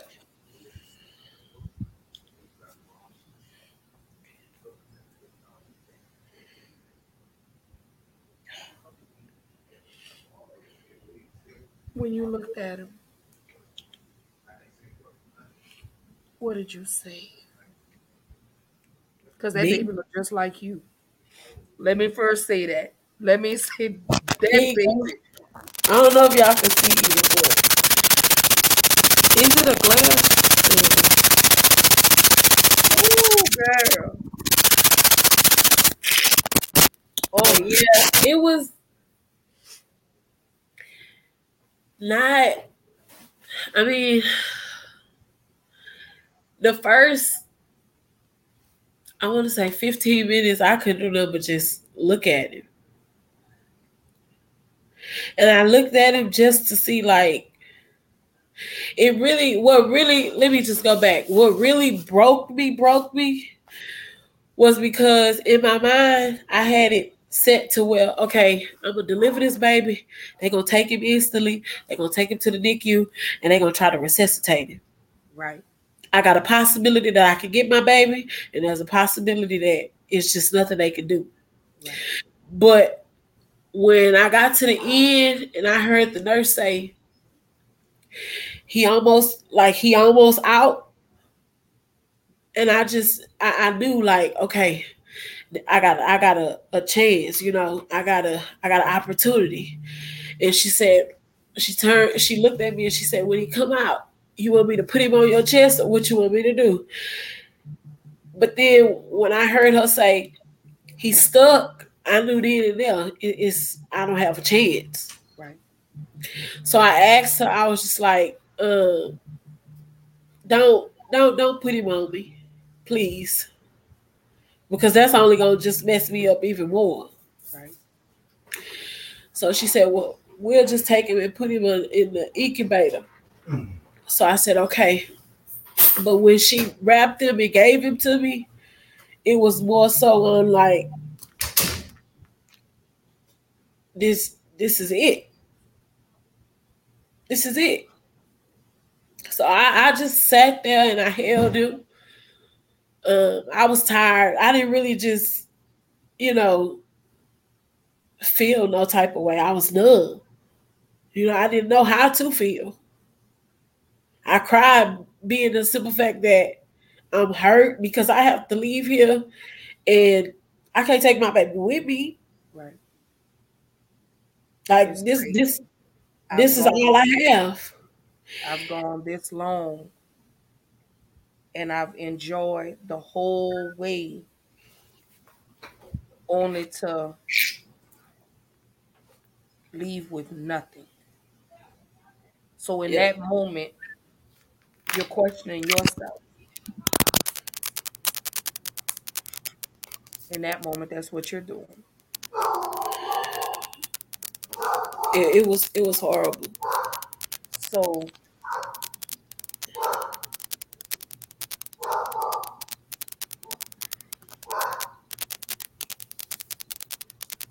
oof. And here I am, and I'm. Can you give me a minute to go get some tissue? Yeah. Okay. Go ahead on.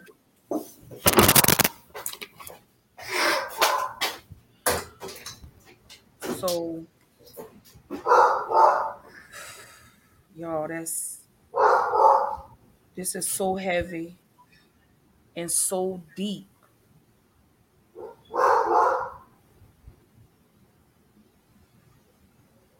I just,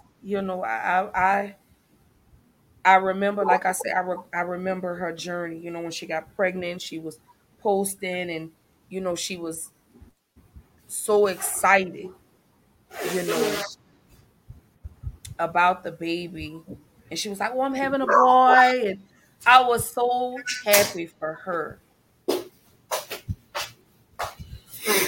And it's like I say, I didn't know what to say to her. You know, it's like, what do you say to somebody that just lost their baby?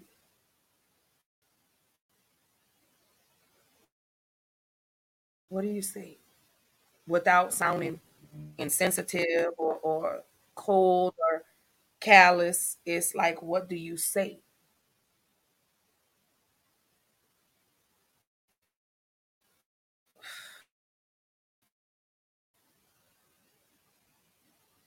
You were just absolutely wrong. And again, this is Mental Health Awareness Month, and it's also Mother's Day, the month of May. So every episode for the month of May is going to be something in regards to being a mother.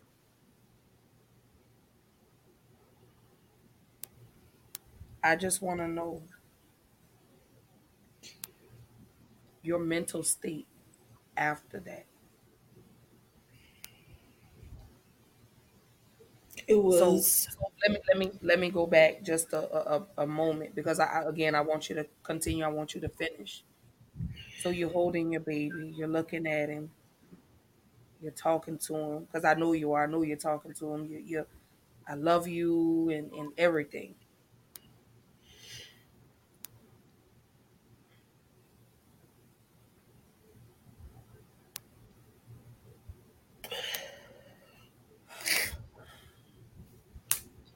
I've just got to collectively get my mind together. Because I remember this. I remember this like it was yesterday, and it's been. I just never thought like I would go through something like that. Never.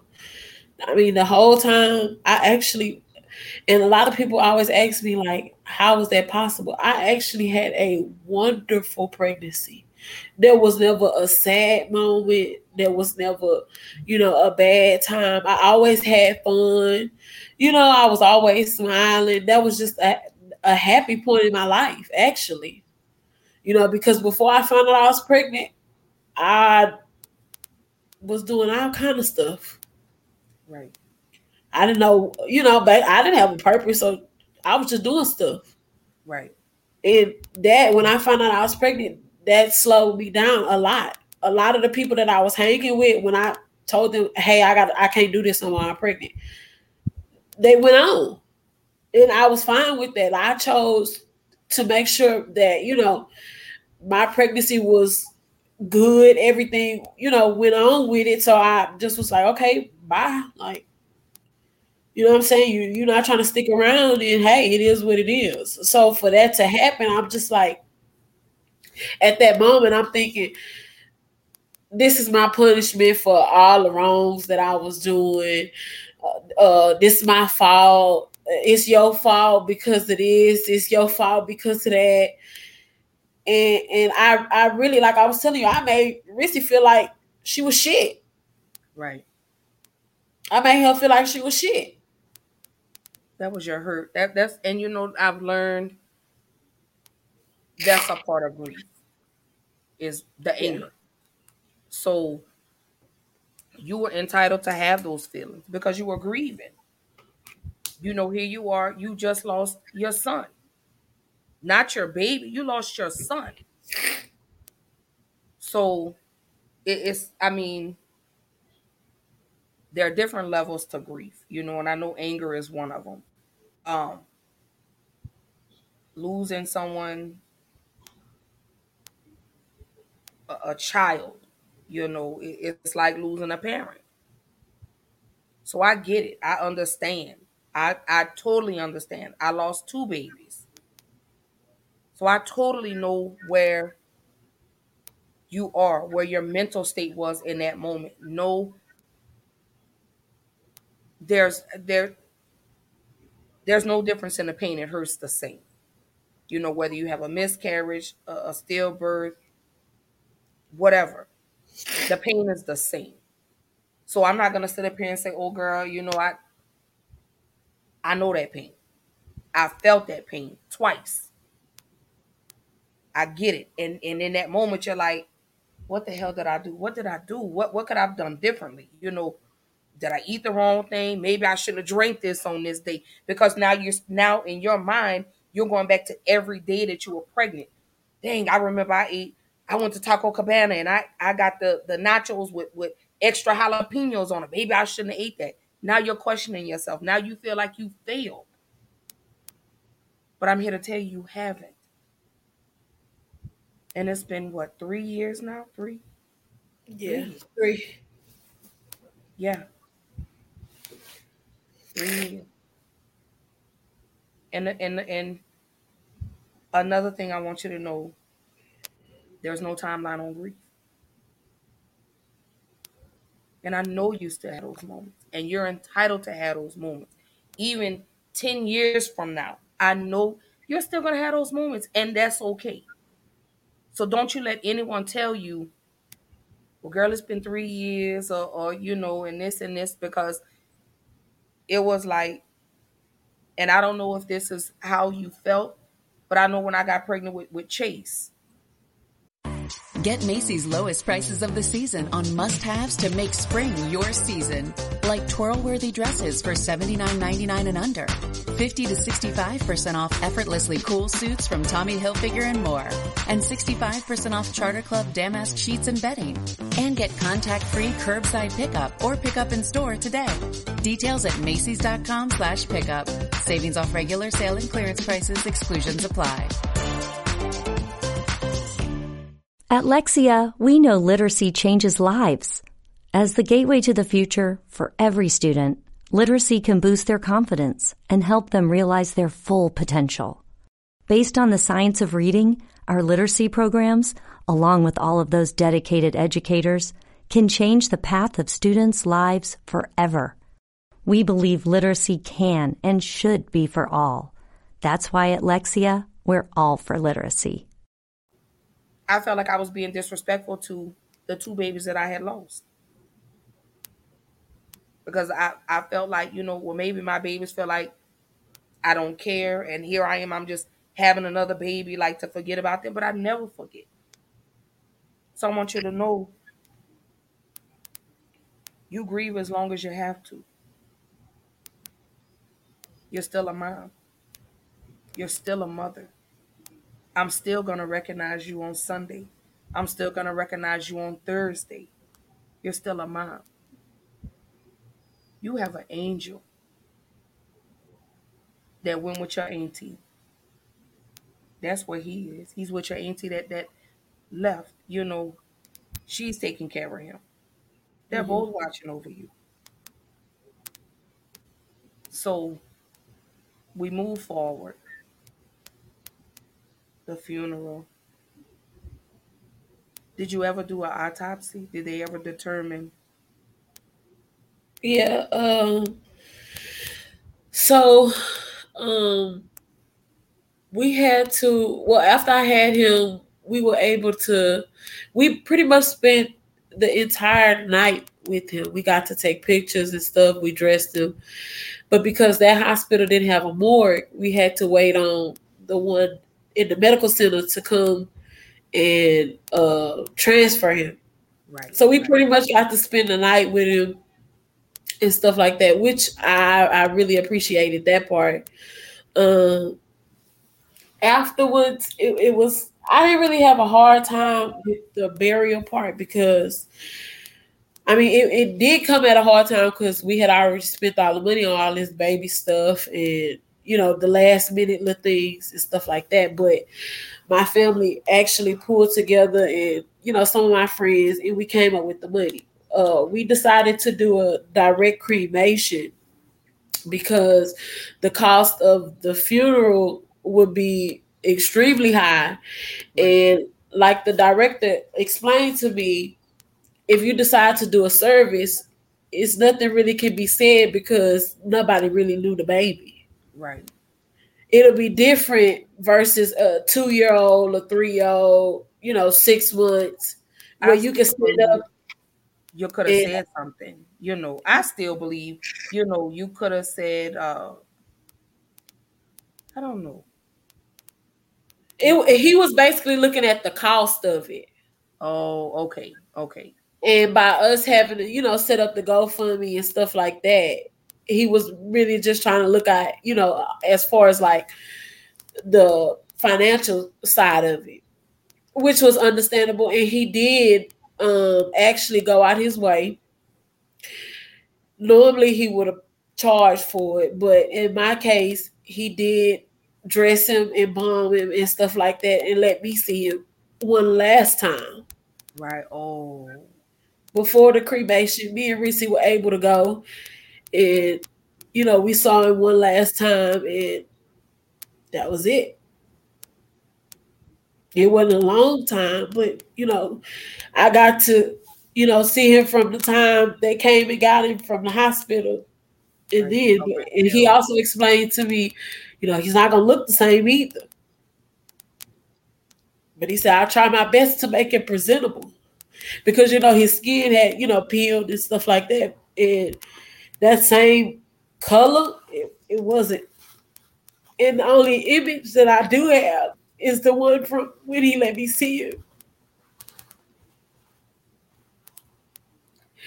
And I told him, I was like, well, I appreciate you for, caring enough to know like this is gonna be the last time I see my child. Right.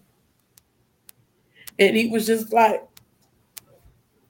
this the first baby I've ever had to deal with, because when we called him, he thought he was like a 1 or 2. He didn't know he was going to pick up a newborn. So he had got the casket and stuff prepared for an bigger older baby. And when they called him and told him, no, it's a newborn. He said, well, I can't do that like that. I can't just, take this baby from the morgue and then just, you know what happens for at a cremation. He was just like, I can't do that like that. I gotta, and I have it in my heart, to fix this baby up and let the mama, the people see them one last time. My grandmother didn't want to see it because she had already went through that with her sister. So I completely understood. And that's just something I wanted. I didn't ask nobody else if, hey, y'all want to go with me. This is for us, So, and you needed that closure. I think that was the closure for you. I think that was the acceptance part for you. That was I feel like that was the first part of me grieving with it. Okay. That was the first part because when I went home, I had to. After the hospital, I made them let me go home. It was very depressing. It was horrible. To lay there the next day, your baby gone. You hearing all these babies around you crying. The mamas is crying. I just couldn't deal with it. I went home. My blood pressure was sky high. My legs were still numb. They wanted to keep me overnight, and I just refused. Please, if you don't take this IV out, I'm gonna take it out, and I got to go. The going home part was the hardest. I don't want you to roll me in a wheelchair. None of that. Just let me walk out of here like a normal person. And I did. The nurse was like, well, I just walk downstairs with you. That's fine, but I don't want to be in a wheelchair. I don't want none of that. On the way home, I was fine. I didn't cry. I just sat there. When I got home and walked in that room, is where it all came. You were numb. And shock. Yeah. You were shocked. And it hurted the most the neighbors and everybody that was there at the gender reveal we had and stuff like that. When they saw the car pull up, they all came to the car. Where the baby? Where the baby? There's no baby. I don't have a baby. Nobody didn't know what happened until I felt comfortable. And I said, well, now I feel like after a couple of weeks went by, I feel like I don't have to go into detail, but I can let you know what happened. Yeah. Just the baby passed away. And just that's all you got. Right. I don't want to sit and explain to you because here it is 2 weeks later, 3 weeks later, a week later. I'm still having to deal with this. Mm-hmm. My body is going through these changes and I'm still left without my son. And, A girl I went to school with, same thing happened to her. Her baby passed, and she delivered a stillborn. And she said, Ashley, she said, I don't even know how I could go back to work. She said, because everybody has saw me through my pregnancy. And then here comes the questions. Where the pictures? Where the baby at? Girl, I want to see. And then it's like it bring you back to that all over again. Here you go, and you have to relive that day, or you have to relive those moments after, or the moments that led up to it. And you're like, I can't do this. But you can't shut yourself out from the world either. Because at some point we gotta come out and we have, it's like, when my dad passed, I still sit in my house. I don't open I didn't open the blinds. Like, you feel safe.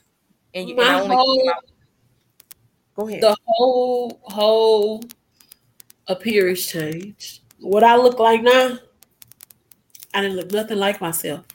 I lost so much weight. My hair started coming out. I started pulling it out. It was just, and my grandma, me and my grandma like this. Like, that we are really close. And like she told me, I don't know what to say. I don't know what to give you, but I'm going to be here for you. And that's when that woman did everything in her power to make me feel comfortable, to try to help me gain, get back to myself, even though I just went through that. Me and my sister wasn't talking, but I guarantee you, she never left that house. When I got home, she never left. Anything I needed, she got up and she would have got. And I couldn't do nothing but thank them. That's all I could do. Right. I told her, I said, it got to the point where she didn't want to leave me. She started sleeping on the floor in my room. And I told her, I said, you can get in the bed and, you don't have to sleep on the floor. She said, no, I'm fine right here as long as I know you okay. Right. But she needs to be, when you get up, like if you move, she needs to, you get what I'm saying? Be able to see, yeah. And it was just, people came by, my grandma friends came by, but it was just like, I'm still not here. I'm here, but I'm not here. Right. And it took 3 months after that for me to start back eating, for me to come out the room, all of that. I just wasn't. It wasn't me. Right. It wasn't me. And then the day he called to come and get his ashes, it took me back all over again. And I thought about it. I said, you know what? He not here in his spirit, but this is it. This is him here. Right. So I kept those ashes for a year.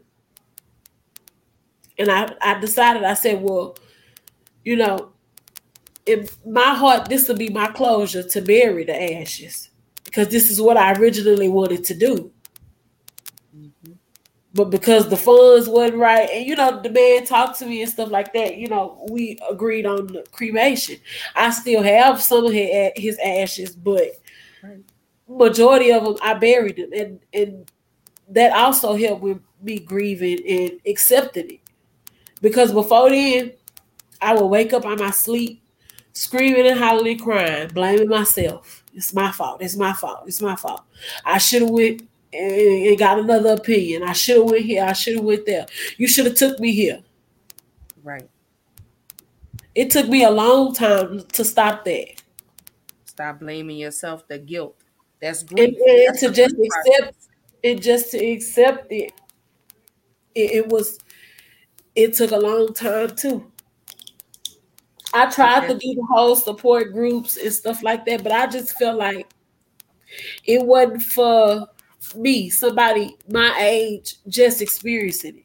It was more, the support groups were more for older people who had lost their babies and had more babies. and stuff like that. And I just feel like, no, this not for me. I actually walked out of one session Oh, I because I remember feel that. like you're not helping me. You talking about what's going on that didn't happen back in 1992. Right. Here I am today. These are 30, 40, 50-year-old women That are still talking about. But like I say, there's no timeline on grief. You know, Yeah. you're gonna And I always had to have learn them. that. I had to learn that. I had to learn. And I told my grandma, I feel like I should be over it now.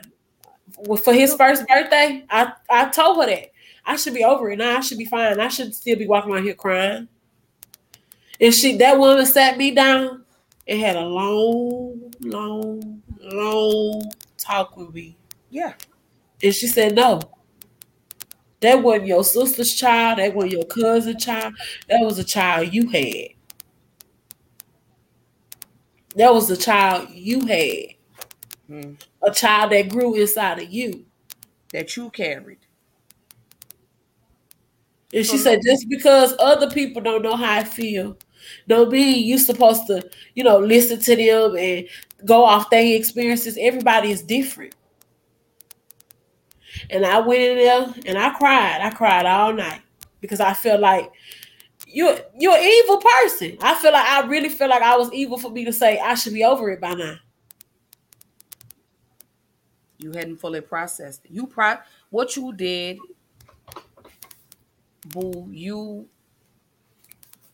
suppressed it because that was not something you wanted to keep dealing with. You felt like why he's I gone. rushed it. I feel like I rushed it because I was ready to get back to myself.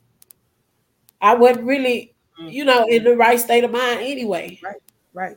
And I was ready to get back. Oh, I want to go to You work. just I want wanted to life to be normal. back to my normal life and just get through this. But that wasn't the case. And like she said, it's gonna sit you down. It's gonna make you realize, and it's gonna open you up. If it takes for you to cry all week, it's gonna happen. And you It's can't gonna stop it. happen. That's exactly what happened. You can't stop it. That's You're gonna exactly hear a what happened. song. You're gonna see something on TV. You could just be sitting, and me and you could be talking on the phone, and It was happening. you just have a flashback, and here it comes, and it takes you back 3 years ago. And You're I try never I gonna try get my over it. best. I try my best to shake it, run from it, No. not let it take over. But you know what really broke me?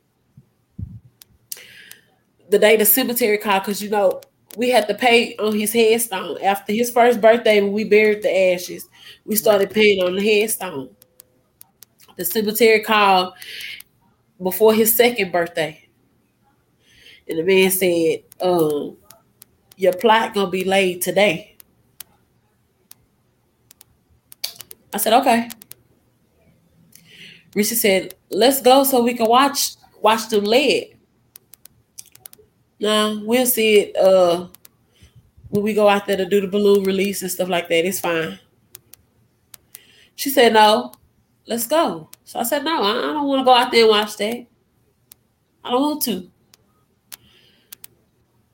So a couple of hours went by and she was like, you want to go get something to eat? I was like, yeah, that's fine.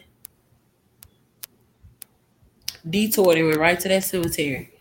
Right where you needed to be. And when I say it broke me, it broke me. I had never. It became real. Now it's real. It was real in the beginning, but now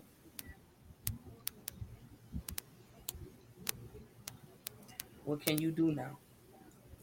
Yep.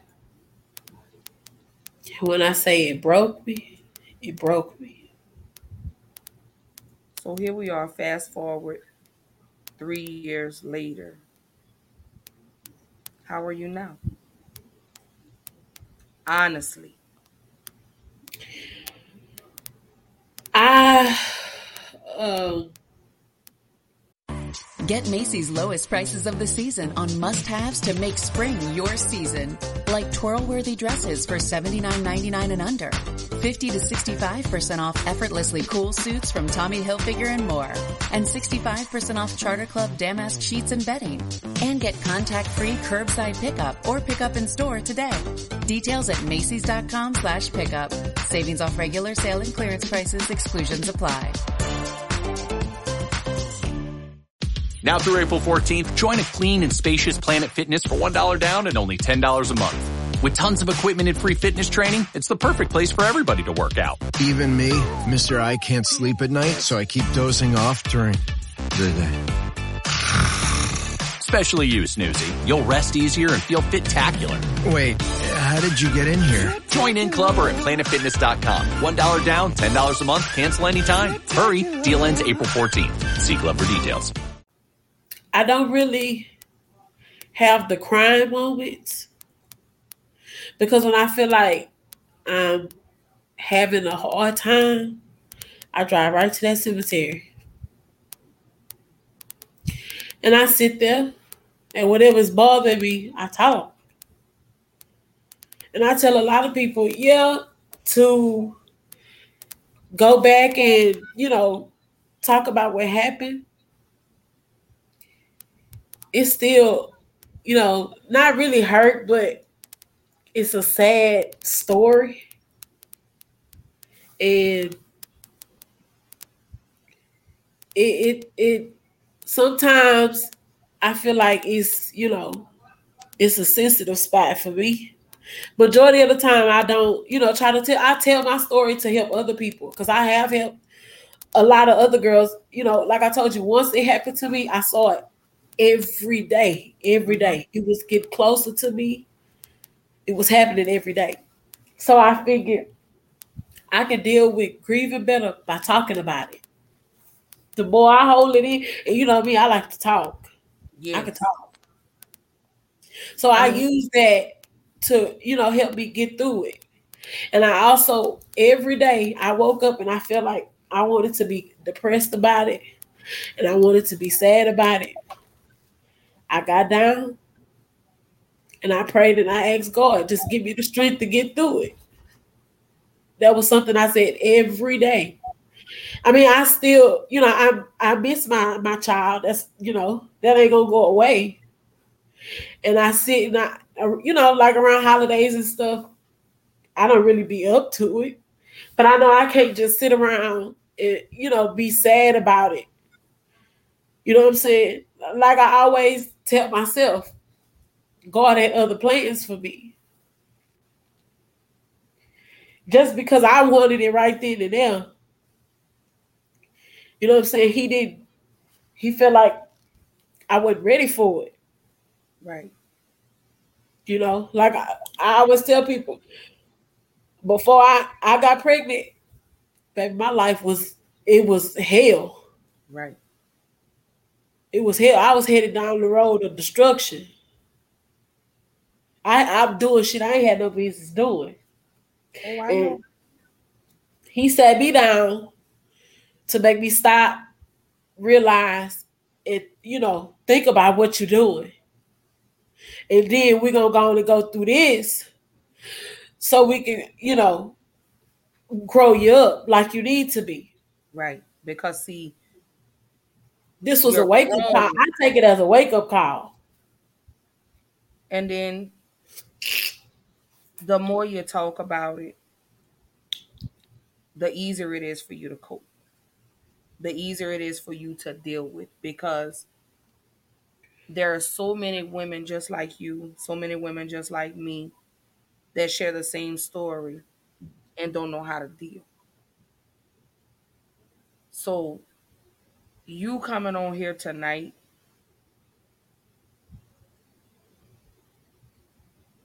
I wanted you to be the advocate and be the voice for a woman that has gone through it or is going through it and doesn't know what to do.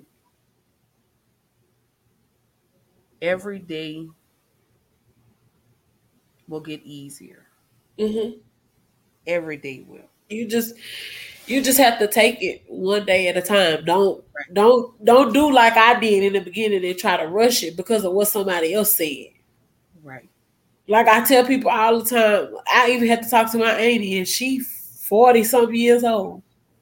But when it happened to her, I had to let her know. Just because your friends gone on about their life, that don't mean you bury your baby and you go on. No,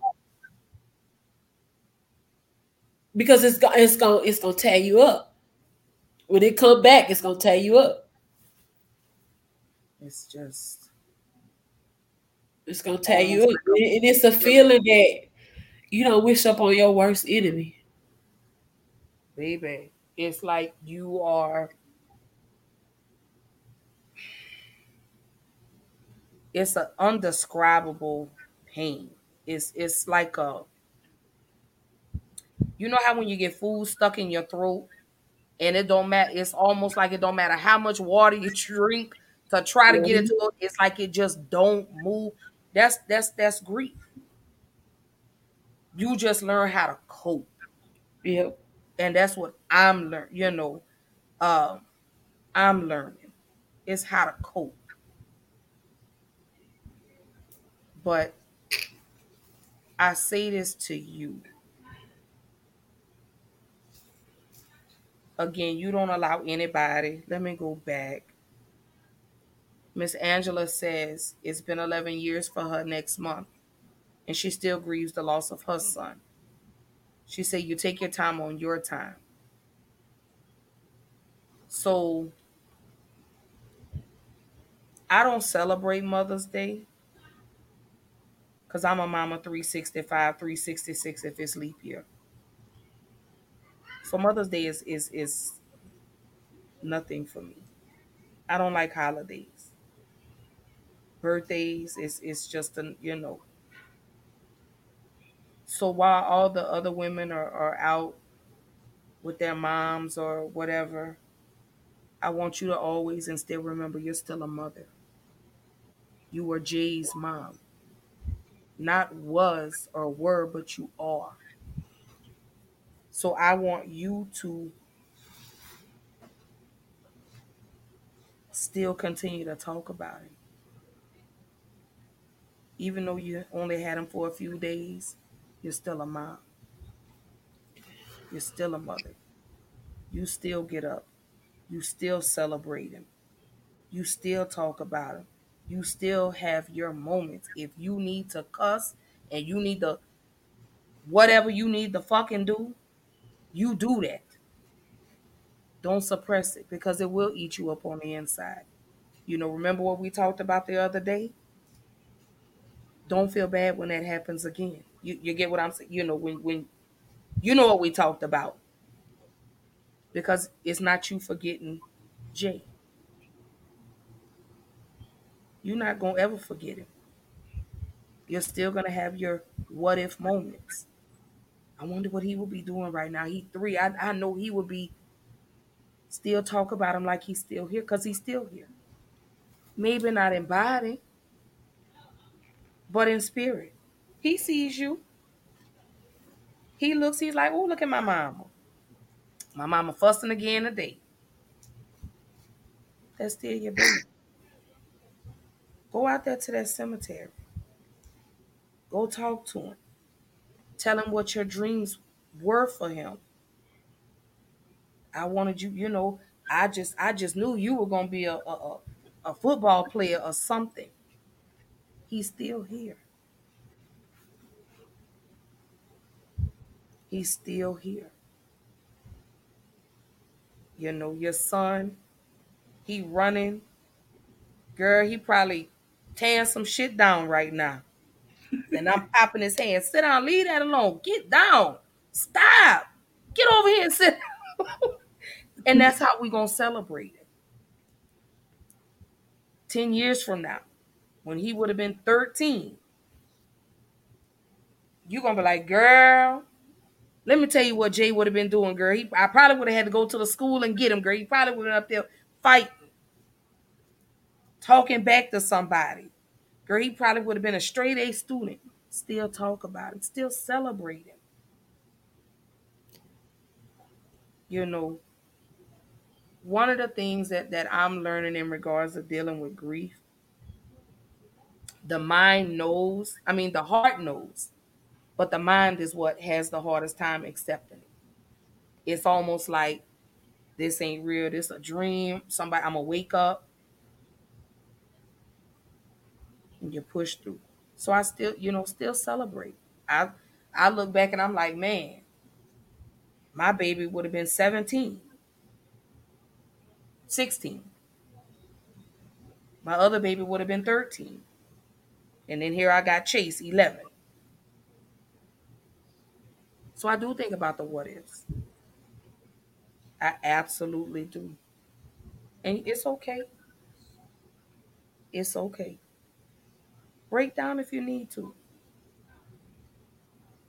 Cry. Write. Get back in those support groups. If that's what you need to do to help you along on your healing process, you do that. You don't let nobody tell you anything differently.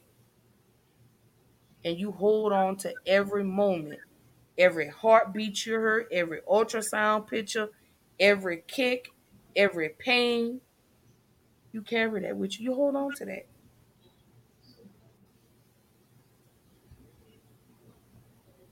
And find a better doctor.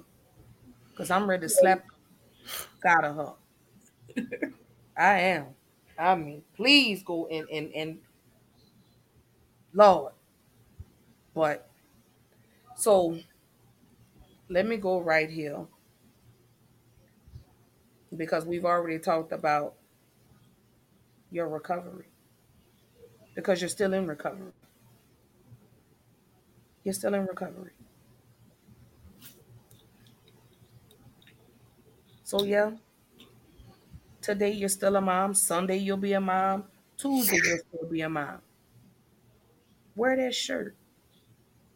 Loud and proud.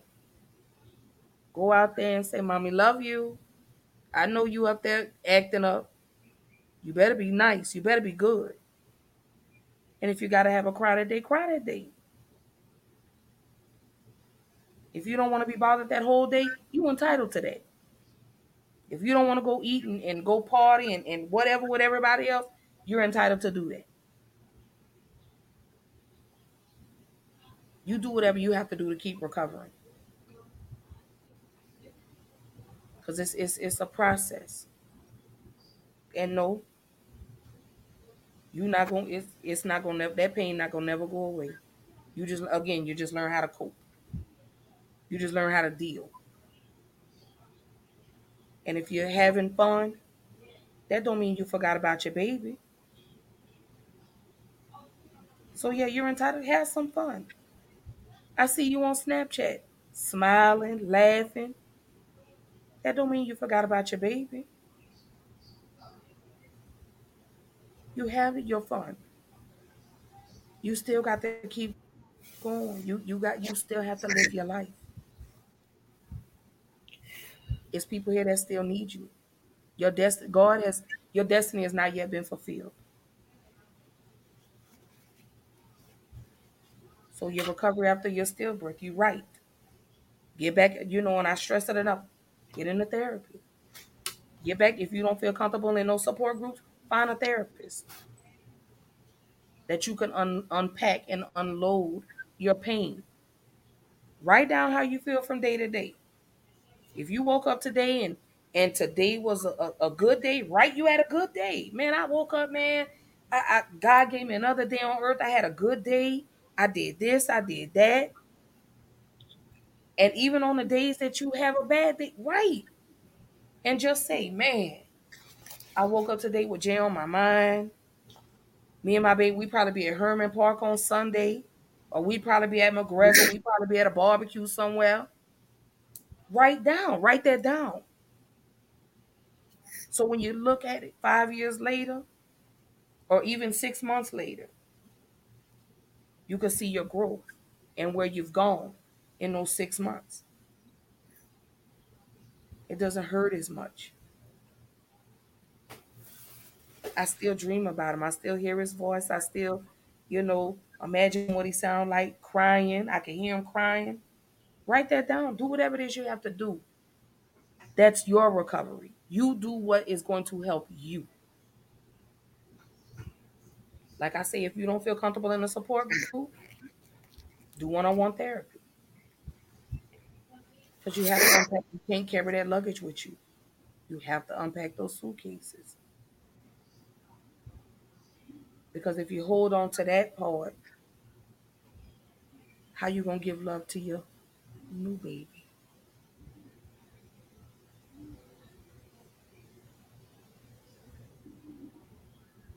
You got to think about that.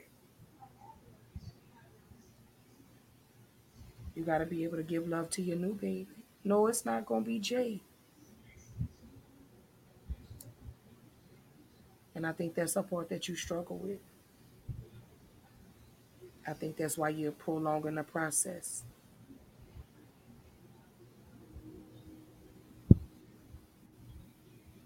And then fear. That's okay. Be afraid. I was scared. I even went and bought a heart monitor. One of them little fetal monitors. Because Chase wasn't active. She wasn't an active baby.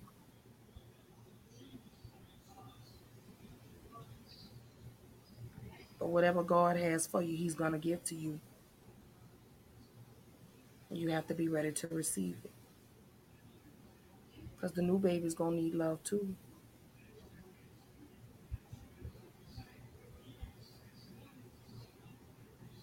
That new baby's going to need love too. And mama's got to heal.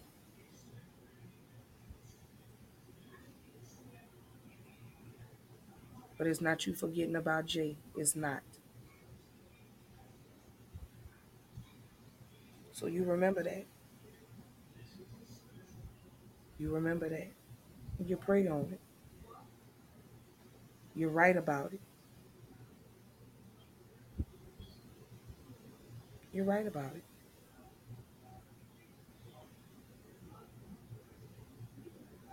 Jay will always be there.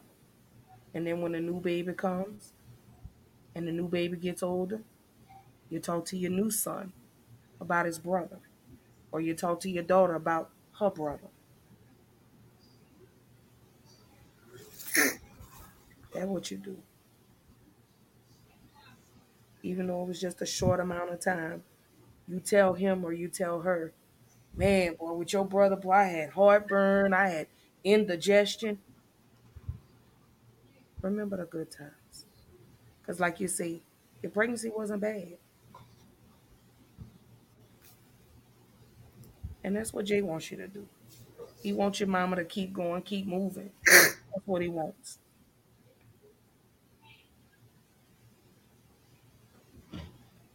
So that's your recovery after a stillbirth. It's okay. So I'm going to let you go ahead and round it out. So I have one more question. What did they tell you were the ways to reduce the risk of a stillbirth? What did they say caused your stillbirth, your baby to pass? When the autopsy came back, it was because his blood glucose was high, meaning that I had gestational diabetes during my pregnancy, and it was overlooked and it went untreated. And the sugar got into his bloodstream and went to his heart, and it was too strong for his heart. You okay, Mama? Yeah. I walked over there. Why are you sitting here? You like it like that? No. Yeah. I wanna But I'm saying. Oh, he gonna cut the light on. That's fine. Okay. I'm like, she like it like that? What the hell are you doing? Oh well, I mean, you can still see me.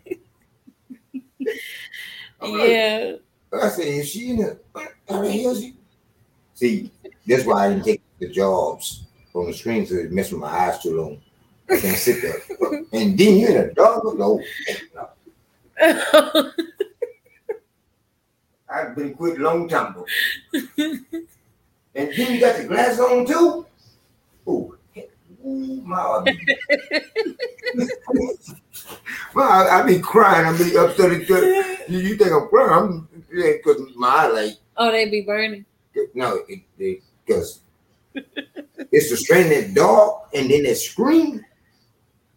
It don't mix. I'm saying, why is she sitting there damn dog? You could have pulled the screen or. I wasn't even thinking. When I started, it was still daylight outside. And when I walked in there and why is she sitting there damn dog? I didn't say it loud. It was in my mind.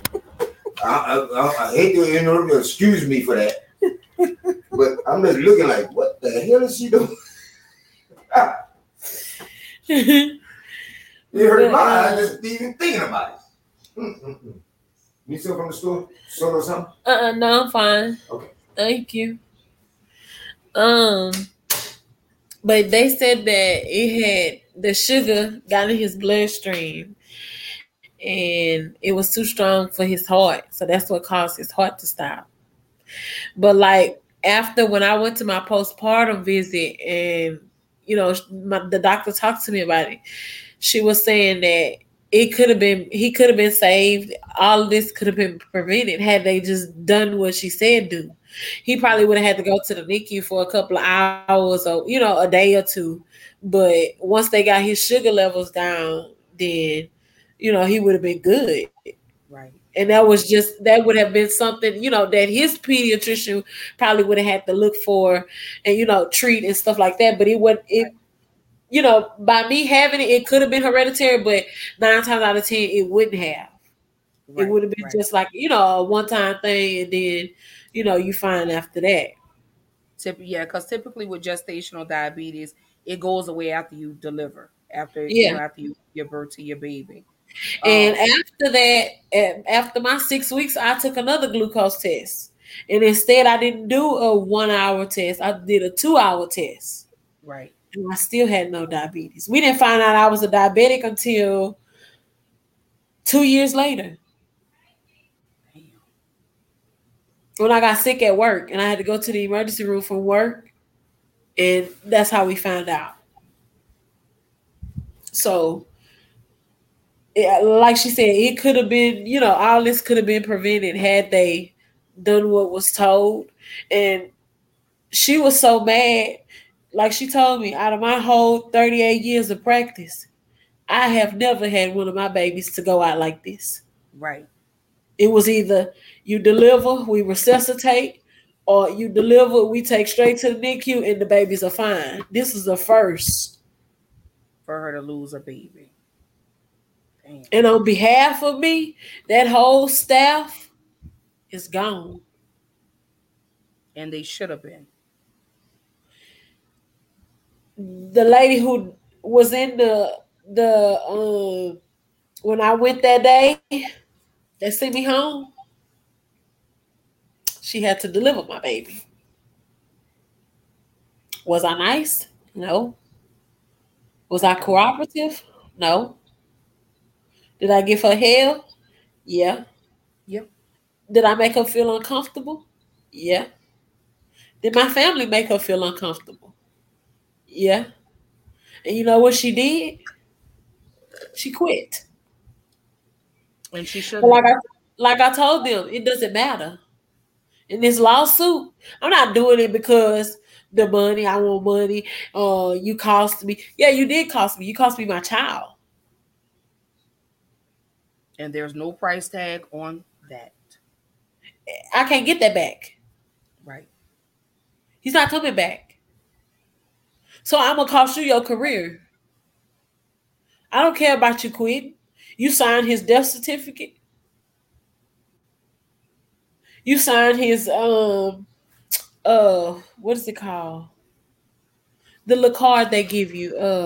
I can't even think right now. His birth facts. Yeah, that's it. The little card that they put on there, like boy, link, you know, the height, the weight of the You signed it. Your license number is on it. It's on his death certificate. And like the doctor told me, it don't matter where she go. As long as you got that license number, that's all you need. Right. Because it doesn't change. It doesn't change. So, I mean, it's just the thought of it. Right. And like she said too, instead of them by my BMI being high, they should automatically off top think, do a 1 hour test on somebody with a high BMI. You don't do that. You need a 2 hour one so that it'll go further into it and you can actually see if the sugar levels are high. A 1 hour one, it's not gonna be high because it's too soon that you get results back. It ain't settled in or nothing. But I'm surprised, because I know because diabetes runs on both sides of my family. So mine was the 2. I had to do the 2 hour, and then they did the 4 hour or something like that. Because I had to take It's it a home. 1 hour one, a 2 hour one, and then a 4 hour one. Yeah, because I had to take it home. Because they asked me what flavor I wanted. I said, give me the orange because it tastes like orange Fanta. So I took it home and I had to drink. I had to get up because I had to drink it at 7 o'clock in the morning because my appointment was at 11. No, wait. Either way it goes, I had to do it twice because I had the two. I did it at 16 weeks, and then I did it again. I think it like 20 weeks or something like that because I had to have an amniocentesis with my son. Where they put the needle that's like this long in your navel. Yeah. So yeah, I that boy there just girl, he gets on my last nerve. So now we roll to the end of the show. We're in our final thoughts. So let me say this. Again, this is Mental Health Awareness Month. Mother's Day is Sunday. Again, these are topics that we have to address. Stillbirths, miscarriages, infertility, it all affects your mental health. Anytime if you're pregnant and you're having issues, and if one doctor doesn't see you, go to another one. These doctors don't care.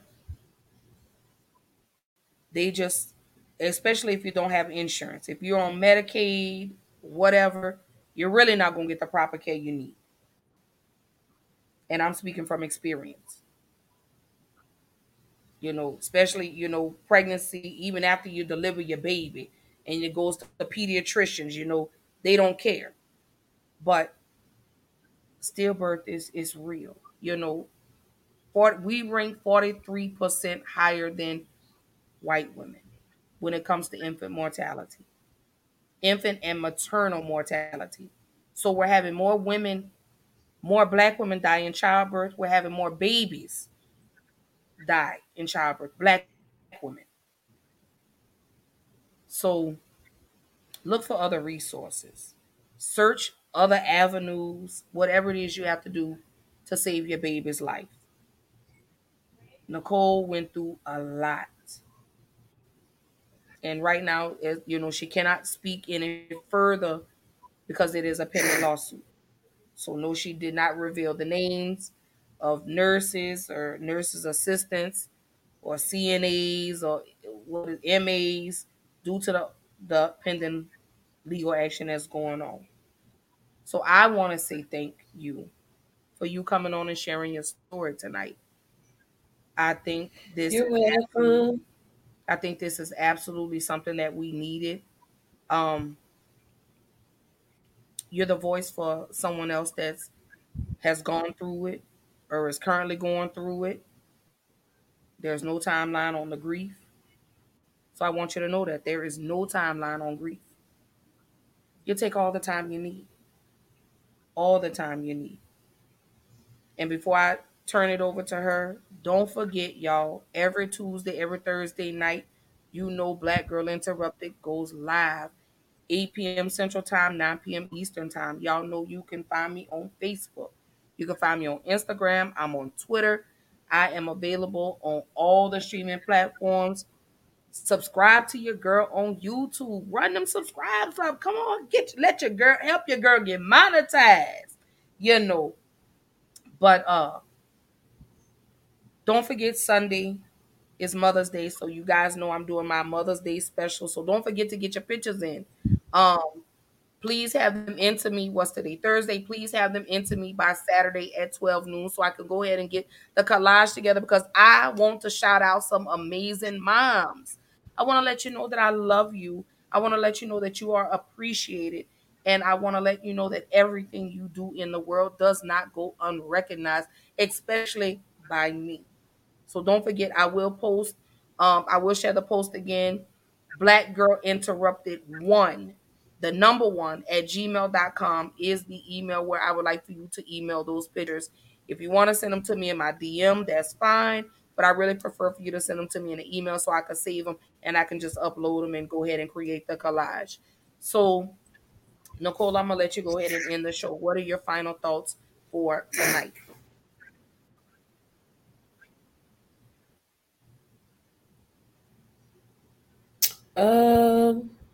As far as what the whole or What do just you want to say? advice? What do you want to say to a woman that has experienced what you have gone through? What do you want to say to her? What do you want to tell her? Um, just I would just say um, just try not to, let yourself stay in that dark place forever. You know, if you got a strong support system, let them know that they appreciate it. So, they don't feel unappreciated, because you could be upset one day and they try to come around and help you and you take it out on them. Just, try to be strong. And like I tell people all the time, say this one prayer and I promise you it's gonna get you through. Just ask God to give you the strength to get through this situation, and I promise you He gonna walk with you every step of the way. Every step of the way. And if you ain't never been strong before, it's gonna help you become strong. Baby, you better say that. So again, I do want to say thank you for coming on Black Girl Interrupted tonight. I absolutely, absolutely enjoyed the conversation. I absolutely commend you for having the strength to come on here and share your story and be vulnerable with the world. Let people know this is what it looks like, man. It's real. It Yeah. happened to her. It could happen to anybody. So don't And forget, that's y'all. the thing, when it happened to me, like I didn't know that, people go through stuff like that. Like, I didn't even know that was real. Like you see it on movies and stuff, but I ain't never think it happened in real life until it happened to me. And like days later, I got on social media and I started seeing it like every day, every day. And I was just like, this stuff is real. This is real. And I just was like, yeah, it's time for me to get up and I gotta get with the program.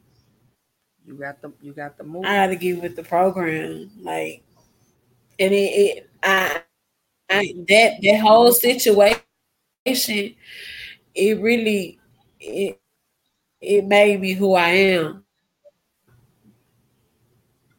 Strong. Because I was childish, didn't care about nothing. My answer to everything was let's fight. That was just my solution for everything. I just want to fight. And And you after couldn't fight. that happened, I like my whole mentality, my whole mind frame just changed. Right. Drastically, not a little bit, drastically. But it was just I had to get prepared for it. People gonna use your situation against you. They gonna say, "Look, you gotta put it in your mind and in your heart." I'm not gonna fall into that. That's what they want me to do. Right. But I'm proud of you. Yeah. You know, I constantly will keep you in prayer. And you already know if you need me, you know I'm a phone call away. You know that. If you just need to talk, if you just need to cry, whatever it is you need to do, you already know my number. Hit that phone right now. You know, hit it. Hit that number, and we can talk, we can laugh, we can cry, whatever it is we need to do. Because you know we be on the phone 3, 4, 5, 6, 7, 8, 9, 10 hours if we need to be. You know, if I need to put something together over here and cook, and you and Reese come over here or whatever, if we need to get some people together and we need to just have a sisterhood moment, let's do it. Whatever it is we got to do to keep you going. Yeah. So, on that note, again, I love y'all. I will see y'all Sunday, 4 p.m. Central Time, 5 p.m. Eastern Time for Black Girl Interrupted's first annual Mother's Day special. Don't forget, every Tuesday, y'all, every Thursday, subscribe to me. I'm on YouTube, Instagram, Facebook, Twitter, and all the streaming platforms. So, again, y'all, show my girl Nicole some love. I definitely, again, I appreciate you for being on here tonight. And I love y'all. Thank y'all for all the love, the support. Thank y'all for everybody that tuned in, everybody that commented, everybody that sent some love. You're definitely appreciated. And I will see y'all Sunday at 4 o'clock. So, love y'all. Holla. Get the hell on. Don't forget, y'all, wash your hands and wash your ass, y'all, because COVID is still real. Shit. Y'all got to remember. And stay the hell away from me. Now through April 14th, join a clean and spacious Planet Fitness for $1 down and only $10 a month. With tons of equipment and free fitness training, it's the perfect place for everybody to work out. Even me, Mr. I can't sleep at night, so I keep dozing off during the day. Especially you, Snoozy. You'll rest easier and feel fit-tacular. Wait, how did you get in here? Join in club or at planetfitness.com. $1 down, $10 a month, cancel anytime. Hurry, deal ends April 14th. See club for details. At Lexia, we know literacy changes lives. As the gateway to the future for every student, literacy can boost their confidence and help them realize their full potential. Based on the science of reading, our literacy programs, along with all of those dedicated educators, can change the path of students' lives forever. We believe literacy can and should be for all. That's why at Lexia, we're all for literacy.